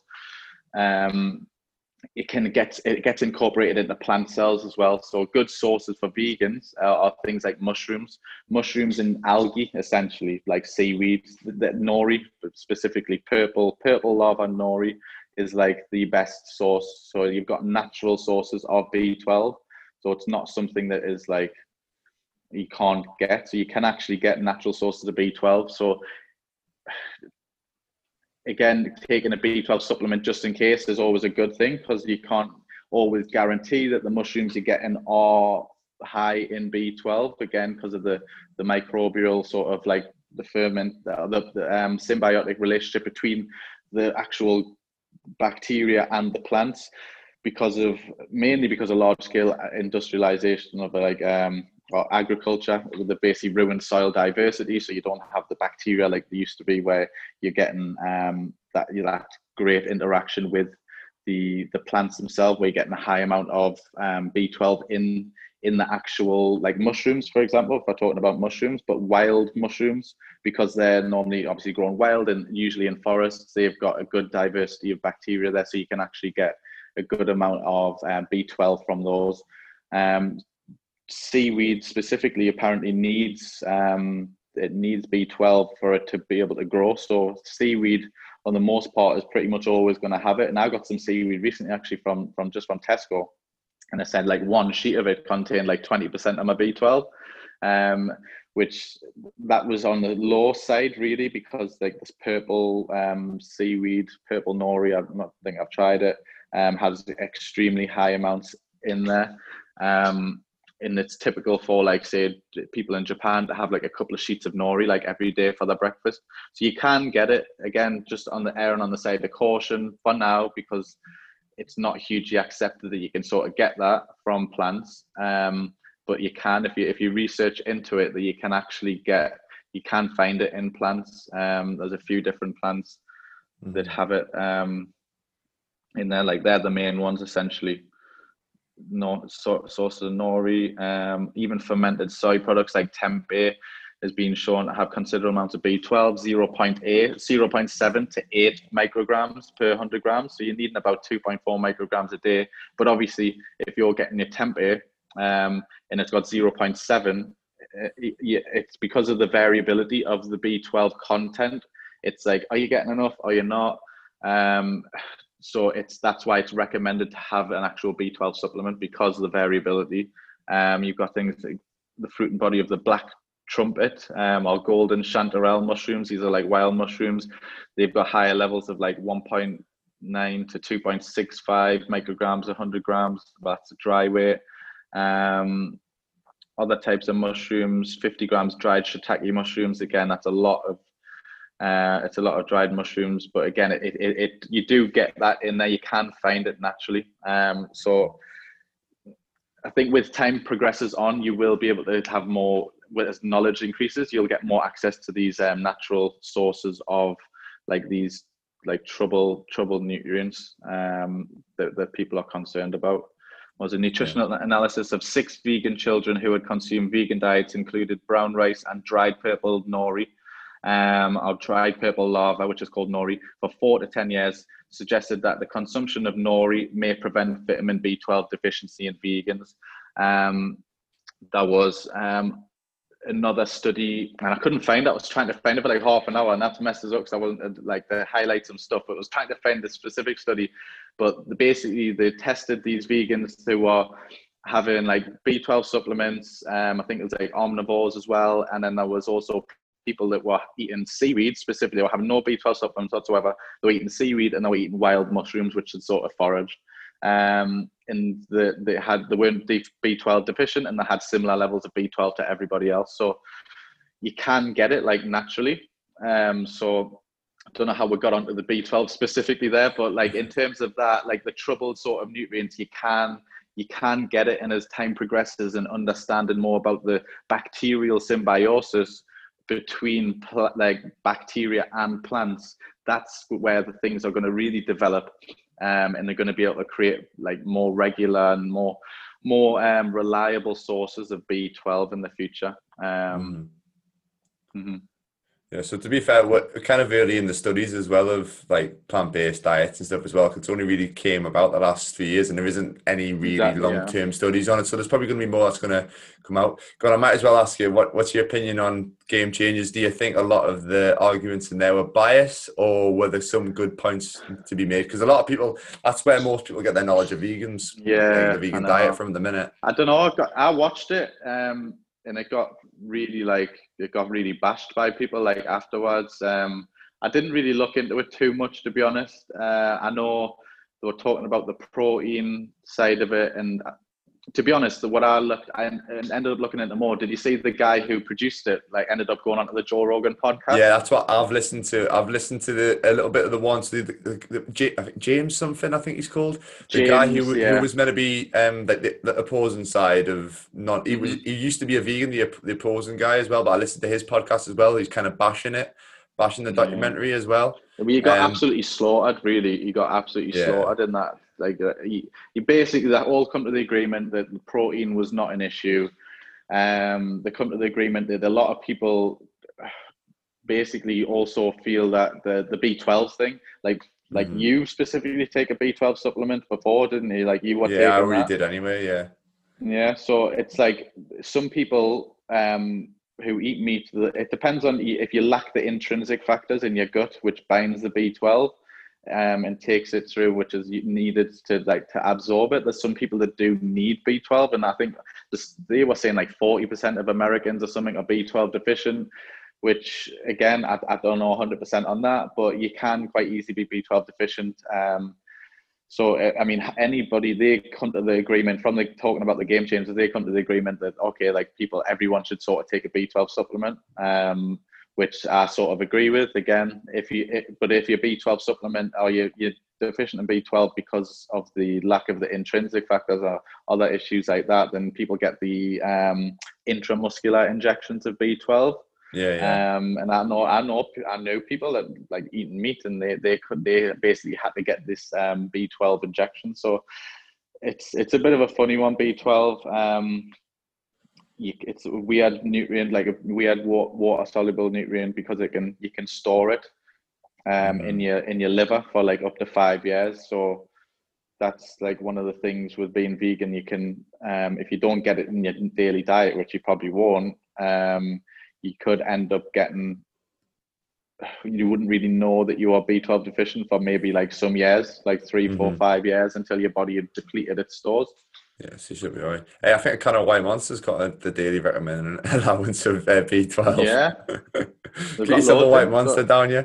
I mean, they're probably not great for your life, but it's got B12. I was going to say the thing on the Game Changers. I was trying to look for it on my phone when you were talking, but I screenshotted it. I Yeah, must have deleted it about the blood samples that they took when they had someone had like yeah. plant-based meal and thing. I seen not a pharmacologist, some nutritionist or something that actually explained what it was. It was something to do with obviously the fat in the chicken. Hmm. There's something in your blood, like the cloudiness is actually like your body doing its job of breaking down the fat. That's why one was clear. He said what they should have Right. done Okay. was you should have got the fasted blood samples of a meat eater and a full Yeah. vegan to compare it. Then it would have been a fair Hmm. experiment. So Yeah. that was one of the things that was one of the big topics as well. One of the big kind of Yeah. So it's like tests. what sort of like your triglyceride levels are. Obviously, if you've just eaten a high fat meal compared to like a vegan meal, you're gonna have more fat in your blood straight away after. So yeah, doing it on a fasted level would probably be more fair. Again, I don't think I don't know. I haven't tried to like back up the stuff in the game changers.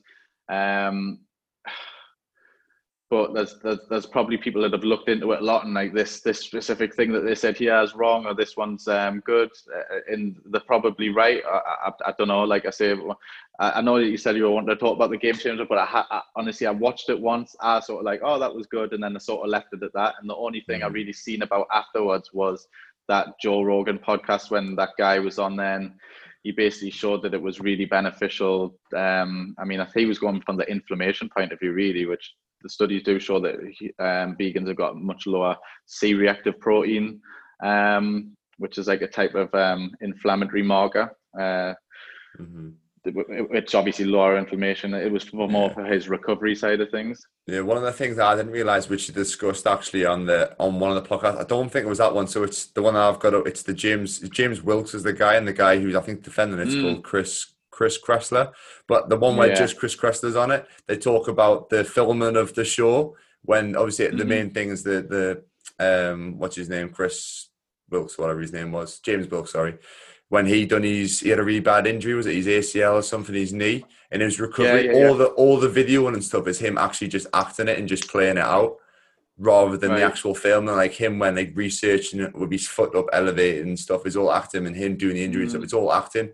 Him doing the battle yeah. ropes, it was all sort of thing. So they were kind of arguing Um, against like him doing that 1 hour stint on the battle ropes. Was it mm, real sort of thing? Was it, or is it because it was just all staged, a lot of stuff? So I think what yeah. he I done, he mean, put a very good argument down. I would definitely say he battled well for the side, but there's points for both sides.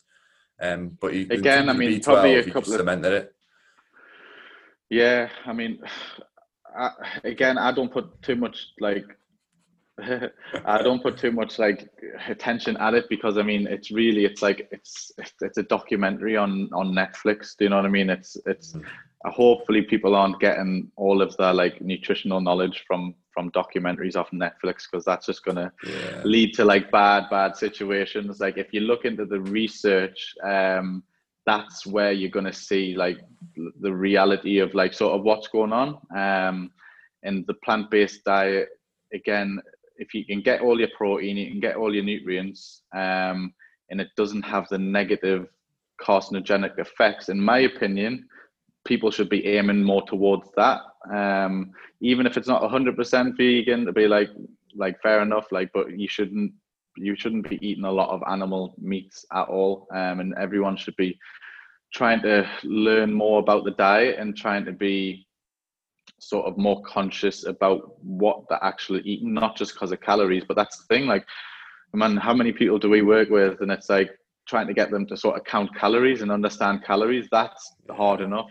Never mind trying to be like, oh, so why are you eating that? Oh, yeah, because it's got calcium in it. And it's like, man, apart from like your typical stuff that's hammered down, like, oh, like milk or whatever's got calcium, like a lot of people don't know the nutrients that they're consuming.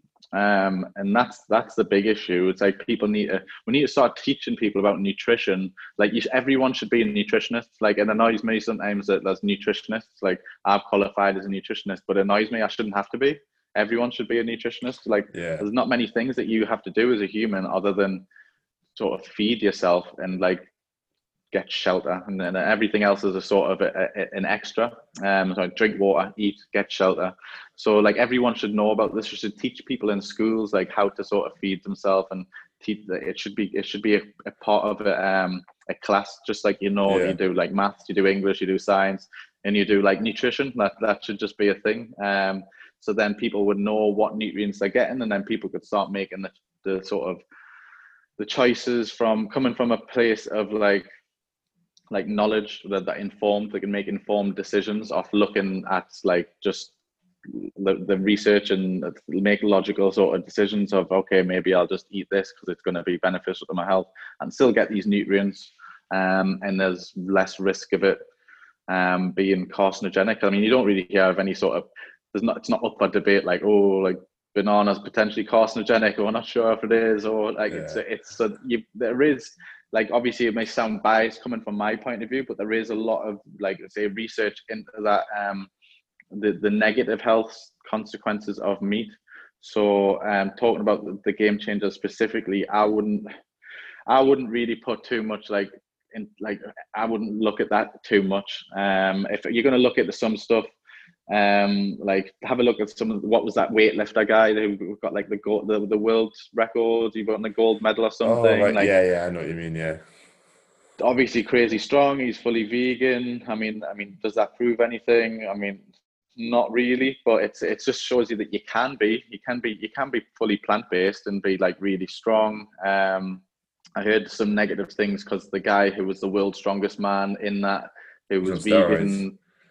Well, that's it. He's on steroids, yeah. But it's like, so you can't. He's on steroids, and he's not the world's strongest man anymore. This was in 2002, and it's like, well, if you're going to be world's strongest man, you're probably going to be on steroids. So it's not the fairest thing, but it's not a perfect thing. I would love to produce something which was like, again, speaking about things, I get things muddled up. I'm not the most the best speaker, to be honest, but in terms of writing stuff down, I would love to put it across that way, and even produce a video, because it's going to be easier for people to sort of for it to sort of sink in. But there is huge like justification for a plant-based diet, which you're not necessarily going to get from the game changers. Like, it's good, but it's not perfect. But I thought it was good. Mm-hmm. It was a good watch. But yeah, again, not a perfect sort of way to show that the vegan diet is really good. Again, if there's going to be flaws that people are going to pick apart, then obviously instantly, as soon as you hear negative thing, and the thing is, when people are thinking about like the vegan diet, because there's so much negative connotations towards it, as soon as you hear one negative thing, this one person said a negative thing, it's all a load of crap. So people sort of throw it out the window a little bit. There's always going to be opinions on whatever it is, but in terms of like the vegan diet, what I found, it does make you more health conscious, and like you mentioned, in terms of education, of actually, like at schools and stuff like that, if people need to be able to learn to invest in their own health and like actually look up what they're putting into the body, because it's going to affect them long term. If you don't care about your health, fair enough, do what you want. Like, everyone can do what they want, but I think if you value your own health, not just in terms of looking good, but also just the stuff that's happening inside you. If you want to live a happy life, and your kids are going to grow up, like, you're going to watch your kids growing up, and they're not going to have to deal with you getting an illness young. Obviously, there's going to be sad things that do happen to people which you can't control. It's the long term. To help you, it's definitely the long term. But it definitely did make me more conscious about what I was eating, but also how I was feeling as well. And which is what I've said, obviously, the last week, when I've kind of integrated a little bit of meat in the diet. Like, I had a pizza at the weekend at Domino's. I felt like crap the next day. Like, something I recently said, like, I felt like hungover almost, because, well, I hadn't ate. I kind of noticed the effects of what certain foods are having on my body a lot more now that I've kind of had that 1 week eating really clean, eating fully plant-based. And I felt great from it. And now I can obviously notice it, which is why I'm going to try and integrate a lot more plant-based stuff with a little bit of meat. Maybe one day I might end up going full vegan, which definitely like made us think about it, especially the ethical side as well, a lot more. So I think a lot of people should think about. I personally I agree. I think that if like the ethical side for me is just like 100 is a game changer. Like, I know that's what I do. It was a game changer, because even for me, if I was like, okay, I've got to have a B12 supplement for the rest of my life, like I wouldn't be bothered. It wouldn't matter to us because again, I still think that's not a huge deal. Like how many people have supplements? Do you know what I mean? Like it's supplements around the world, like a multi-billion-dollar, multi-pound, you know, like multi-million-pound sort of business, like way before vegans existed. So there's obviously there's reasons why the supplements out there is because people need them, because people don't get all of the nutrients from food. It's just like it's as simple as that. Like it doesn't mean that you're eating like a meat-eating diet, like a meat-based diet, that you're getting all of your nutrients from food.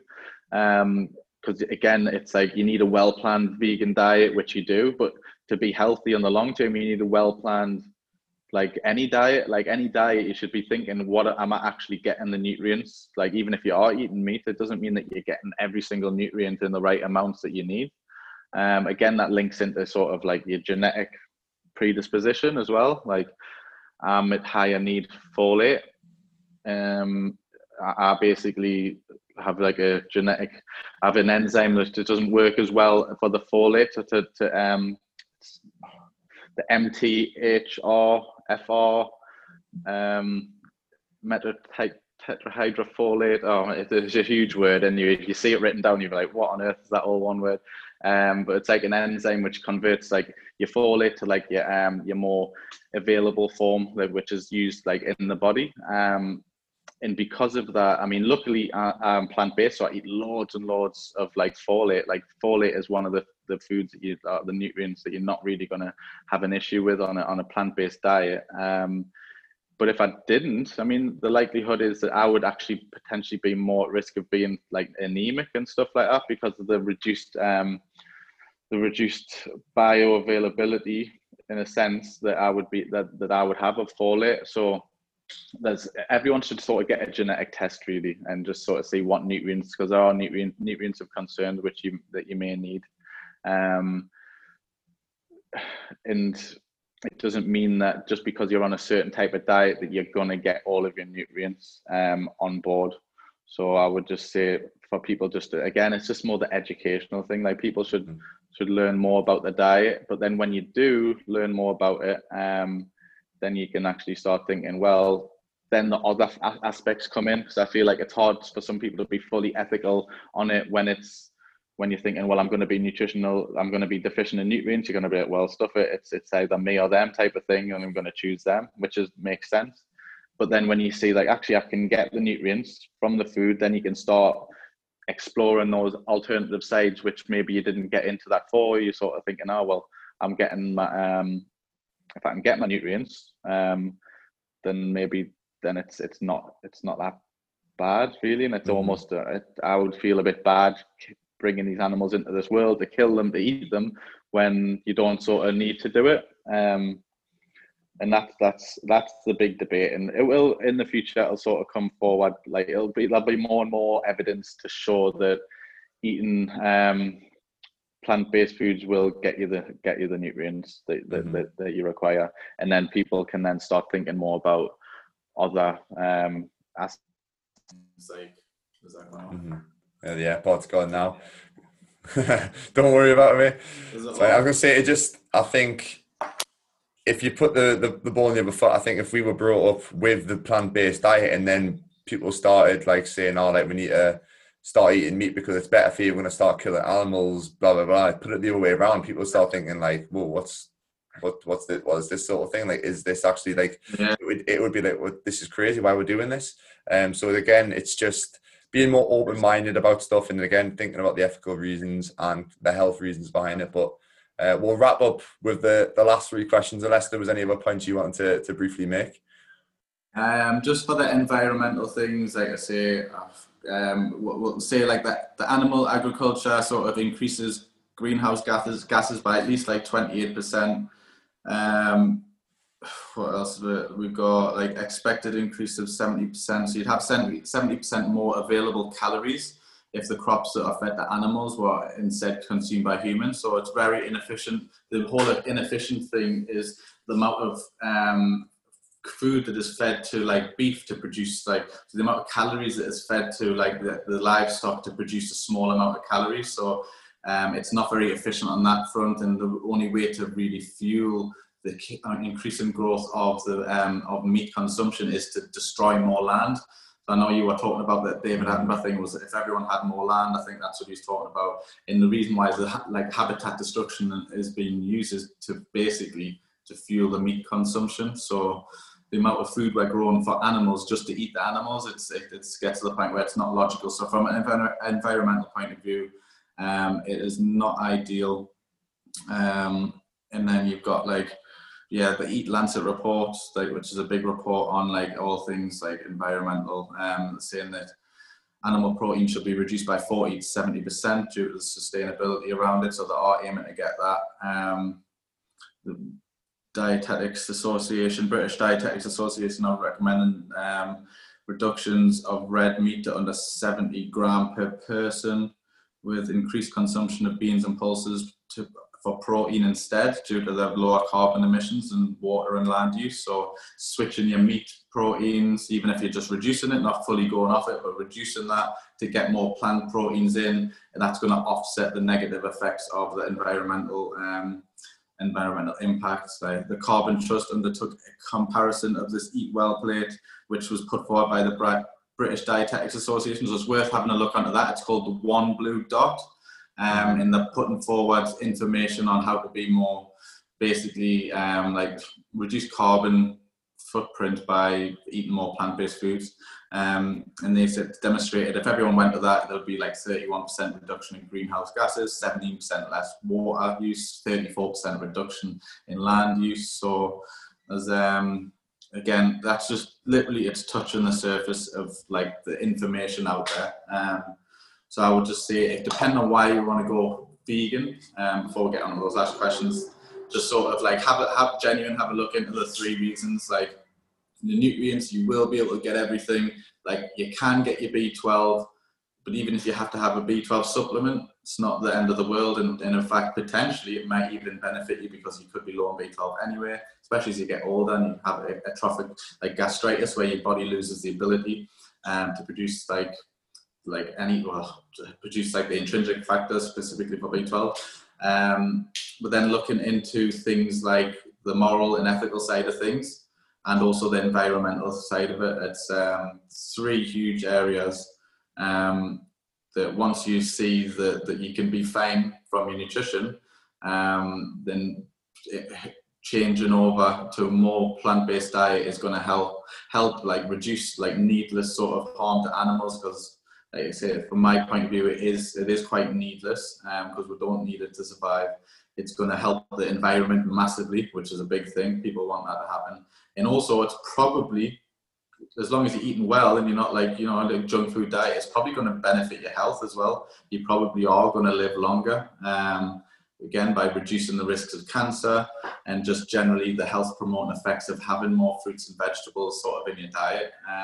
At the very least, it's aiming to be more like a Mediterranean style diet, which most people, if they've done that, they would cut their meat consumption down a huge amount. So definitely have a look into those little things if people are interested in that. Yeah.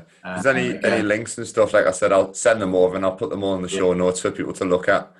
I've got pages of information there, but I should have shortened them down. I've probably butchered half of it, to be fair. Mate, you've done well, mate. I think there's a lot of things that people probably didn't realise, and hopefully people listen all the way to the end and definitely take into consideration a lot of things that you say. I take them in. Obviously, we chat at work and stuff about them, so it's definitely worth thinking about. And I did feel a lot better that 1 week that I did do it.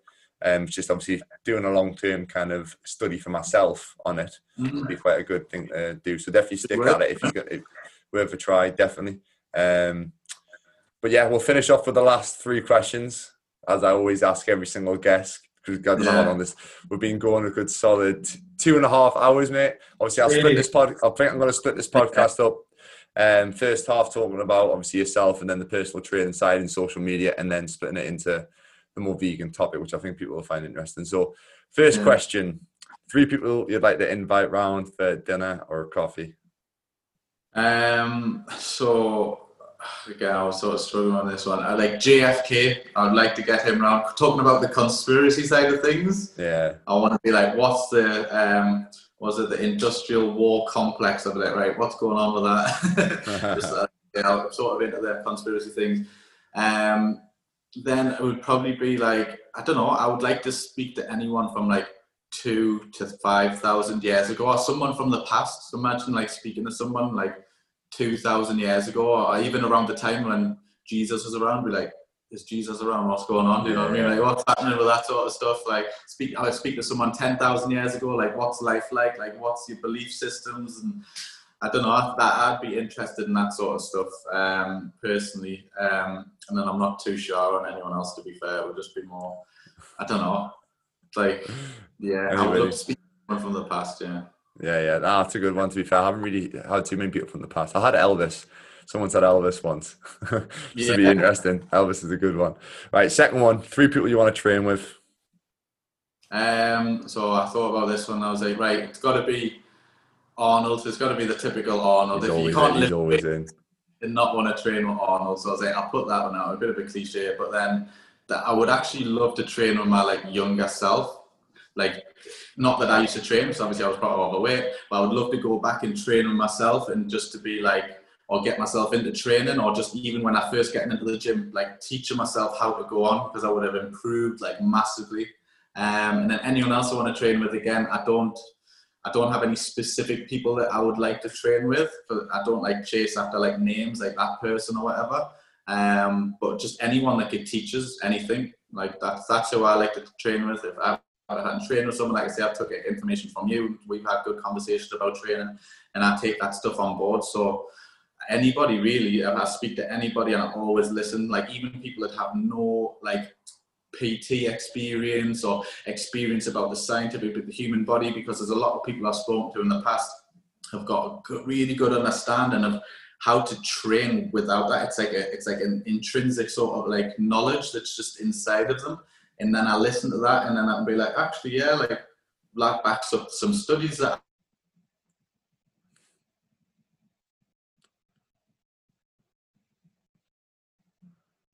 I could learn something off, whether it's crazy in-depth like nutritional stuff, or like in-depth like scientific stuff about like training. Like Mike Israetel would be a good one to train with. I do like his stuff for the training. Just anyone I could learn from, though, like literally it could be absolutely anybody, just as long as I could get some sort of value out of it, and they could teach me something from that training session. Oh, that's decent. Mike Israetel's a good one, to be fair. And last one, one thing you'd say to yourself, we'll go 5 years ago or 10 years ago. Your choice. One thing you'd say to yourself 5 or 10 years ago. 5 or 10 years ago, I would say, well, 10 years ago, I'd be like, you'll not believe like where you are compared to where you were. Because like I say, 10 years ago, 19, incredibly overweight, had absolutely no ambition whatsoever, and like just had no ambition, not have a clue what I wanted to do, so uneducated, just left school at 16, like just didn't do well at school at all, was always messing about, and just to the point where you'd be like, okay, like you'd end up in the future, like 10 years on, you'd be like a PT and like a nutritionist, and like with actual desires and ambitions to like go on and continue learning more, and just to say to myself, you'll be a complete different person, and sort of have some sort of like a bit of positivity about about yourself, like feel good that you will actually do 10 times more than what you thought, and then like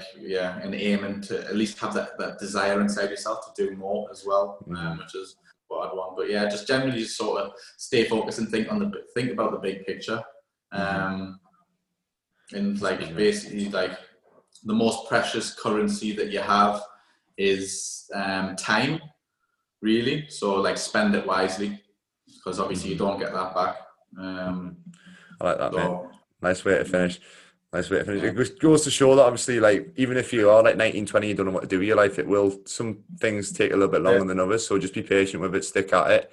And if you're doing the right things, good things will come. But that was an absolute pleasure, Mark. Thank you very much for coming on again. Yes. Nice long podcast. So hopefully people have made it all the way to the end. I might put these 3 questions with the first part, because I think it'll go nicely with the first part of the podcast. Right. And then obviously the vegan part, the second part. That was very good, mate. Thank you very much. No, thank you. And again, like I say, I slaughtered the vegan topic of it, like talking about it. So if I don't know if you wanted to do one in the future again where I could actually get it into a more of a succinct sort of way, or if anyone has any like a backlash of what I say and they want to go into it a bit more. Because again, I've been so busy. I wanted to prepare for this podcast a bit more because there's so many different areas, and again, when I speak, I can be a bit like a bit all over the place. So, again, I would do that again if someone wanted to bring somebody else in and we could talk about. We'll have another vegan debate down the line. If there's any questions people want to ask Mark or myself, you said, have you deleted your Instagram now, or is it still? Now I've got a few things. I'm a little bit busy with what I'm doing, and I've got a few things that I want to focus on. And again, I was spending loads of time. I was doing it is on there. Like there's a few posts on there for my vegan thing. It's called like plant-based nutrition. So if people want to go on that, I haven't deleted that or like disabled it or anything. I've disabled my other one, the PT side of it, because my head was just in loads of different things what I wanted to do. And again, I feel like the benefit to the reward that you get from putting in all that time. For me, what I was wanting to do was putting too much time in. I was spending like hours and hours and hours to create like one post on like folate. And so if anyone wants to look into it, I was doing the A to Z of micronutrients. So I'm up to like basically just about to do B12, but just to show that you can get these nutrients. So I might just jump on and put the B12. So if anyone wants to look at that more in depth, I write better than I talk, by the way. I'll put the Instagram or whatever it is down below. Anything, just send it over afterwards. But that was a pleasure, mate. Thank you very much. No, you're welcome, man. So thank you very, very much if you listened to the full episode. Again, it's a long one, I know, but there was a lot of information that Mark obviously wanted to give and I want to listen to. There's a lot of information that I want everyone to hear as well, which is the main thing. At least we're not as long as Joe Rogan's podcast, because, yeah, he's like 2.5, 3 hours long. I know we're not Joe Rogan, but we'll do our best. Anyway, again, thank you very much for listening. Thank you again, Mark, for coming on. Maybe this has changed your mind about a few things, opinions on veganism. Maybe you want to incorporate a bit more of a plant-based diet. Hopefully it's kind of give you a bit more information and a bit more understanding about that whole kind of topic. So again, if you enjoyed this episode, remember to share it on social media, share it on Instagram, Facebook, Twitter, anything that you're on, just share it, spread the word the best you can. As I always say, if you can share it with one friend, one family member, whoever it is, just copy the link, send it over to them, just tell them the podcast is really good, and yeah, listen to it. And again, to finish off, if you really, really enjoyed the podcast, a little review, a little comment would mean the world to me. So thank you very much if you do that. Anyways, we'll finish this episode up. Thank you very much for listening again. This has been Process.